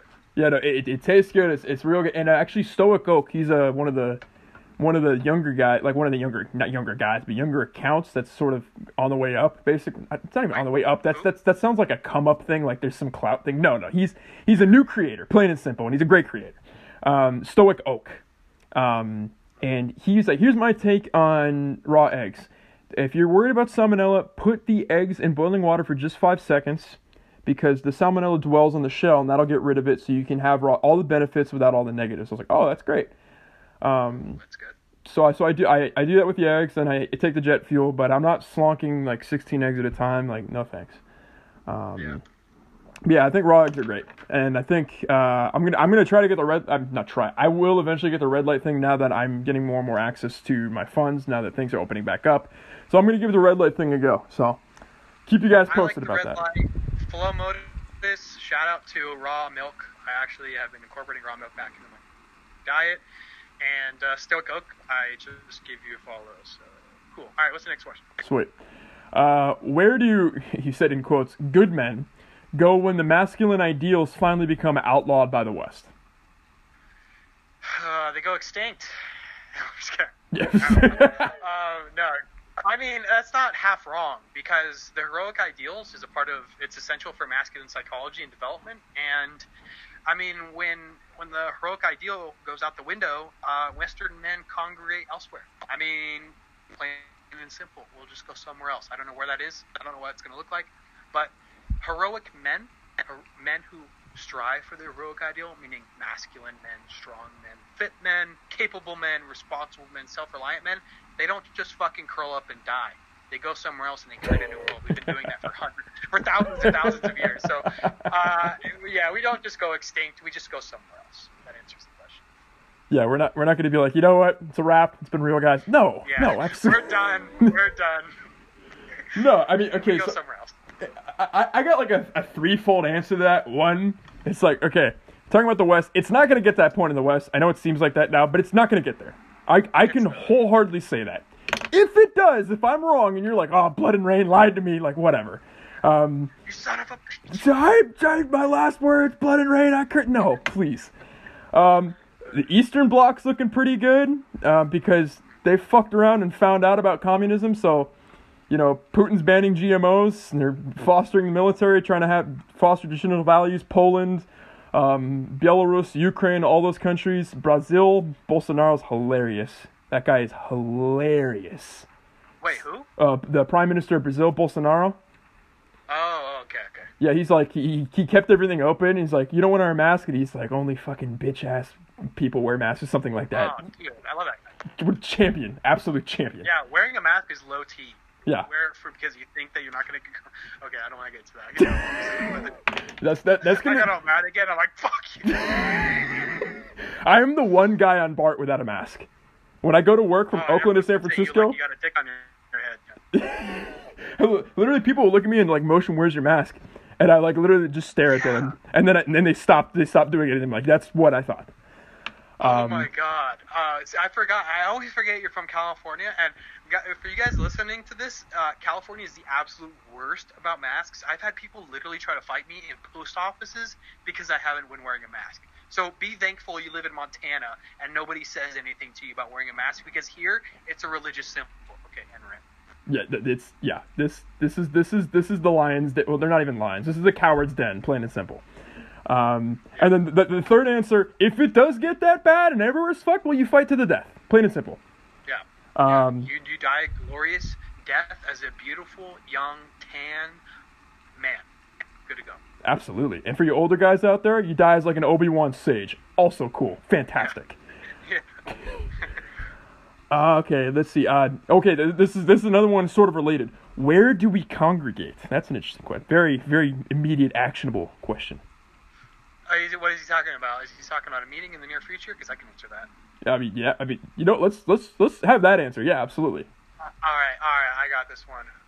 All right. So here is for those of you guys who made it this far into the podcast, you're going to have a little treat. Okay, how far are we in? Like 3 hours? All right. So basically, yeah. Here's my plan for this summer. What a perfect time to have a congregation. I want to put on something called the Soul Seminar, or some other fucking catchy name, I don't know, where I get, let's say, 20 to 30 young, motivated, inspired men within the community. We meet up in a venue somewhere, whether that's an Airbnb or a meeting or like whatever. It doesn't fucking matter. It could be behind some dumpsters. I don't give a shit. And we're going to have a 2-day-long seminar, 1-day-long seminar about this stuff. But right now, our location is looking like it's going to be Seattle, Washington. I know that doesn't make any sense, but trust me, I've thought about it. It does make sense. What a perfect place to meet for the Solar Ideals. But yeah, we're going to congregate this summer. It'll happen. Dude, okay, all right, yes, okay. So, I am potentially moving to Seattle. So, you're probably going to hear this one final, like, Oakland, you broke my heart, but I know you'll be back, but for now I'm in Seattle type thing, whatever. Yeah, I'm moving to Seattle. I've talked ad nauseum with Flo Motos, like, hey, I'm thinking about moving there. He's like, I'm waiting, bro. I'm waiting. He just says it like these very short, like, just profound, like, I'm waiting. And then he posts shit, like, with this chainsaw, and then I commented, like, hey, Flo, I'm thinking about moving to Seattle, and he's just like, yeah, man, do it. There's chainsaws and trees and raw milk and overalls. I mean, he's not wrong. No, he's not, and it's a great place. Like, yeah, a lot of you thinking like that's basically San Francisco, but like when you immediately step out of Seattle, there's mountains and there's amazing fishing, there's amazing unique marine life, unique to Puget Sound, and there's all these amazing things in the state of Washington. And guess what? During the summer, it's like 4 months of sun, so you're gonna get all the green and the sun. It's perfect. So for any of you who are like, why is it not in Arizona or Texas? That's why. Am I correct in assuming that? I don't want to. That's your baby. So. No, that's right. Yeah, Seattle summer. Okay, don't get me wrong. Seattle itself kind of sucks, but at the end of the day, it's on Washington, and we'll just fucking take over Washington State. No fucking big deal. Like I said, in the end, we win, and that involves taking back Seattle, Washington. Okay. Absolutely. Everyone in the audience right now is like, yes. Dude, my girlfriend lives in Seattle, and I'm there all the time. So I looked at places that we can congregate and meet, like in Leavenworth and mountainous regions, and it's a nice place, guys. I've thought about it. Yeah, it's beautiful. That's why I'm going to be there at the end of the month. Actually, we'll spoil it. The first in-person podcast is going to be with the one Flo Modus.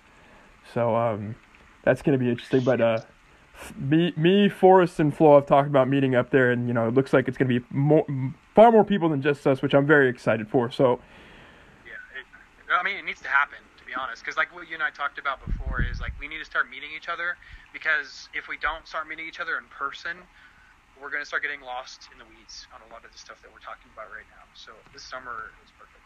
Absolutely. Seattle, Washington, Solar Seminar this summer, 2K21, and then, Chattistan, the entirety of Cascadia becomes Chattistan. There, we're taking over, plain and simple. There we go. Actually, you just answered, the next three questions. Where's the best place to homestead? Cascadia, please, take a seat. Are they talking about, best as in, the best, or where I'm homesteading? So my plan is to start a homestead within the next. It's so funny how your goals change, but I want to start a homestead in my Sun Army in probably Idaho, northern Idaho, towards the Canadian border, in what am I forgetting? Coeur d'Alene or Bonners Ferry. Idaho has incentives for homesteading and literally tax incentives and shit like that. So homesteading in Idaho is great. I don't know about any other states, but Idaho has incentives, and I like Idaho. So yeah, it seems like a lot of people are figuring out that Idaho's the spot, and it's just a perfect storm of mountainous territory and homesteading and politics and culture, and to the point where counties in Oregon are voting to be a part of Idaho, which is hilarious. I saw that. Are you talking about the Oregon? Yeah. Yeah, I saw that. They're like, fuck Oregon, I'm out, which sucks because there's a lot of beautiful parts in Oregon. I just went to Central Oregon, and very beautiful and very nice people there. And it sucks that it's gone to shit. And, oh god, I got hiccups. And Portland sucks now too. But anyways, yeah. To answer that guy's question, I really like the idea of Idaho. I can't really speak for anywhere else besides maybe Montana. Yeah, that makes sense. Idaho, Montana. The Basque people, my culture, it's either you're in San Sebastian cooking up some of the best food in the world, or you're in homesteads. So I kind of have this visceral, ooh, I want a homestead. Just close enough to a city, but I want my own little space far away enough where if I need to fuck off somewhere, I can do that. Well, that's the thing that I said too about homesteading. So I got caught up in the homesteading ideal. Let me just break some of your guys' fantasies here, if you don't mind. Homesteading doesn't have to be off the grid, okay? It doesn't have to be a survival thing. You don't have to try to survive through each and every single winter. You can live outside of a city, let's say 10, 15 miles, and still have the experience of having a real homestead with real chickens and a real garden without actually being so far away from everything that you're fucking irrelevant. Because you shouldn't be out of the game until you're in your 60s and 70s, maybe 50s. Right now, you should be trying to make your dent in the world, and you can't really do that necessarily on a homestead that's 60 miles in the middle of nowhere. Okay, so when I start my homestead, I'm going to be 10 to 15 miles away from the nearest jiu-jitsu gym. I'm going to be 10 to 15 miles away from the nearest grocery store and weightlifting gym. I'm still going to be in the game. Okay, I got to say that because a lot of people think that that homesteading just means that you're up in the mountains, and no. You can still be in the game and have a homestead. It doesn't need to be this nuclear fallout. Just all right, guys, it doesn't. It's been real. We'll see you never. I hope you guys are okay. Exactly.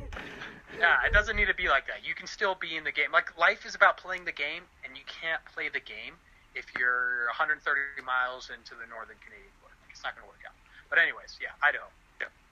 Yeah, that makes the most sense. And also the whole I get hating on cities because right now they're breeding degeneracy, but once upon a time cities were beneficial for a center of ideas, a center of culture, a center of art, a center of innovation, and it will eventually go back to that. It won't be completely controlled by Marxist ideology where it's just these houses of decay. It's not going to be like that forever. I can literally promise that completely. Not that I'm in urban planning or anything. Not that there's any literal plans that I have about the city of Oakland or the city of San Francisco, but it's eventually going to flip. And every city, you look at the evolution of London, you look at the evolution of Paris, these cities that have been around for centuries upon centuries upon centuries. They weave in and out of dark and golden ages, just like what we're talking about on the grander scheme of things that we're speaking of right now. Yeah. So being too far from it is to be a little too isolated, and don't get super like I hate cities. Like that's a black pill, and I don't think people are realizing that. Yep, I agree. And then last question, pretty standard one. Top 5 books you'd recommend, fiction or nonfiction? Oh, God. Okay, so number one of my most favorite books, one of the books that changed my life and honestly started me on this journey was Iron John by Robert Bly. It's more poetic, it's more metaphorical and mythological than anything, but it's basically about mythology and lessons that are learned from mythology. So, I mean, that's more of a fiction book. Gates of Fire by Stephen Pressfield was one of my most favorite books. It's about the Spartans at the Hot Gates. It's really well written. It was actually a book that single-handedly put me back into the military and realized that my mission on this earth is to make men stronger. And that book was responsible for me going back in as a drill sergeant. I'm not even joking. Summer of 2 years ago, I was sitting on my deck. I closed Gates of Fire and called a recruiter about 10 minutes after I finished that book, and I joined the military, and I signed it without even thinking about it, because that's how much I knew that's the path that I wanted to be on. Thank you, Stephen, for getting me on that path. Some other books that really inspired me, I want to say Grant, Ulysses S. Grant, the biography, the really fat one that you see in Barnes & Noble, really inspired me. What else? Jeez, dude, I read so much books, I can't even... I know this is a very big question for you. But, yeah, let's just leave it with Iron John and Gates of Fire. That's what I always say. 2 of my most favorite books, fiction and nonfiction. There we go. Yeah, that's a hell of a list. I mean, there's just that 2 right there. And Grant, in addition, because he's somehow an overlooked character of history, which I don't understand, but it's very strange to me. Yeah. I mean, guys, I did a whole podcast on the Book of Five Rings and how I read that every single day. So that should be pretty obvious to you guys by now. Yeah, that's a good one too. Hold on. Let me see what other. Oh, okay. I got another book for you guys. Look at Genghis Khan and the Making of the Modern World. I'm looking at my bookshelf right now. I like the Warhammer series. I think the Warhammer series is awesome for fiction, for sci-fi. But yeah, Genghis Khan and the Making of the Modern World is really interesting. And yeah, that's it. That's all I got. Because if we talk about books, I'm going to be here for the next 5 hours. That's it. Just 16-part podcast with Blood and Rain and Forrest Munden, just about books. Yeah, right. Book reviews. That might be onto something there. Actually, Galaxy Fuel's doing that, but before we get down that rabbit hole, Book of Five Rings, Dune will literally teach you about everything, even though it's fiction. I wanted to read that. Dude, read it. It's God. Teach you about. It's so huge, and I'm like, I don't want to feel like getting into a big book again. No, what sucks too is like there's all these like, the world building is so potent, honestly, that you're like, oh God, where did this come from? Then you'll read the other books. It's a rabbit hole. But Dune, it'll teach you about religion. It'll teach you about faith. It'll teach you about leadership. It'll teach you about deception. It'll teach you about the esoteric. It'll teach you about the military. It's just everything. It has so many lessons, even though it's a book of fiction. Yeah, Book of Five Rings, Dune, Can't Hurt Me by David Goggins. Yeah, I'm just gonna go with 3 too. Those 3, plain and simple. I don't even want to give 5. Bronze Age Mindset. I'm looking through my book list right now. Bronze Age Mindset is by Bronze Age Pervert. He's just a Twitter guy. I bought it on a whim. Really fucking good book. Really weirdly written. He writes like a caveman. He's like, I am man in 21st century and bug man come at me. And it's like super weird to get used to, but it's really good. Stephen Aranio's book, Hard Times, Great Strong Men, is pretty good. I like Jocko Willink's books. I'm just giving them fucking book at this point. Robert Greene's books are pretty good, but you guys got to remember that he's kind of a nerd, and his job is just to gather data. So take what you will from those books. But Mastery, 48 Laws of Power, those are all pretty good ones. Rational Male is essential. If you guys don't have that yet, read it like Time Yesterday, and by Rollo Tomasi. And yeah, let's see what else. No More Mr. Nice Guy, essential.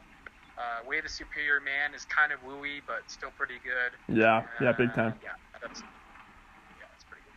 Oh yeah, if you want a solid hero's journey that's completely overlooked for some reason, guys, I posted about this before. French literature is probably king. They have 17 Nobel Prizes in literature for a reason. Like it's not a mystery. I'm biased because I'm French, but there it is. So The Count of Monte Cristo by Alexandre Dumas, it's somehow obscenely overlooked, but I've never seen like so many storylines woven into something that beautiful centering around one hero's journey before. And then I just shared Nip the Bud Shoot the Kids by Nobel Prize winner Kenzaburo Oe. If you want to see books about how bad humanity can get on a whim, I like to microdose black pills a little bit to build a resistance because some black pills can hit you out of left field. And so I think Nip the Bud Shoot the Kids, that's a nice microdosing black pill for something out of left field. I'm looking at Count of Monte Cristo right now. That is a massive book. Holy shit. Oh, it's like 700 pages. I read the condensed version in 7th grade, and then I read the full version, I think, my sophomore year of college. It's amazing. It's absolutely incredible. Are amazing, yeah, I mean, I think people read it less and less because, with the exception of like maybe Harry Potter, people don't know how to pick up books that thick anymore. Yeah. But people are starving for long form content, so hopefully people are down to read long books. That's my hope. Interesting. But yeah, Forrest, brother, Jesus Christ, it's been almost 3 hours. Damn, I think this is my record. This is the longest episode I've ever recorded. I had to pee like 4 times, but that was fun.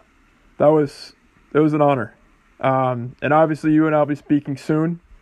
There's, guys, Solar Seminar, is that what we're calling it for now?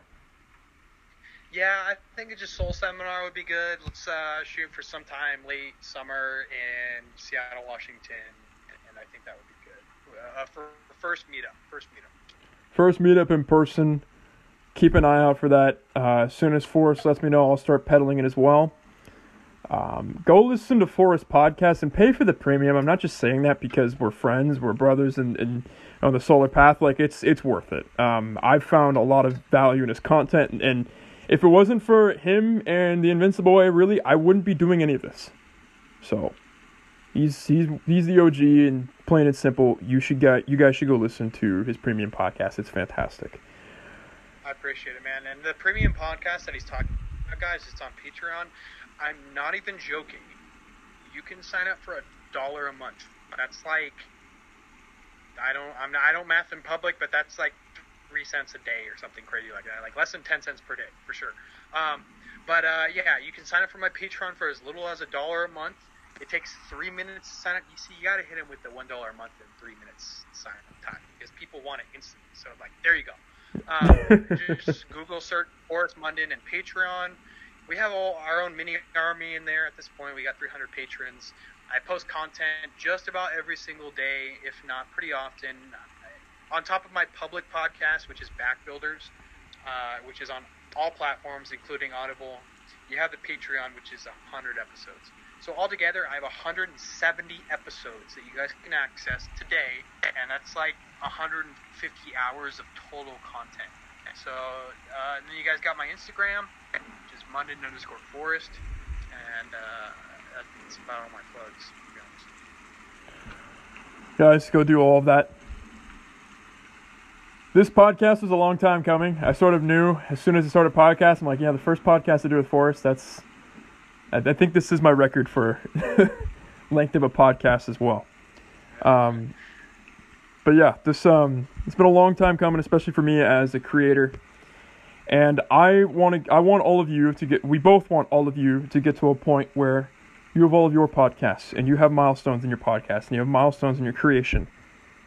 So go live the solar ideal in every single decision, in every single action. And until we speak again, good night and good storms. Thank you.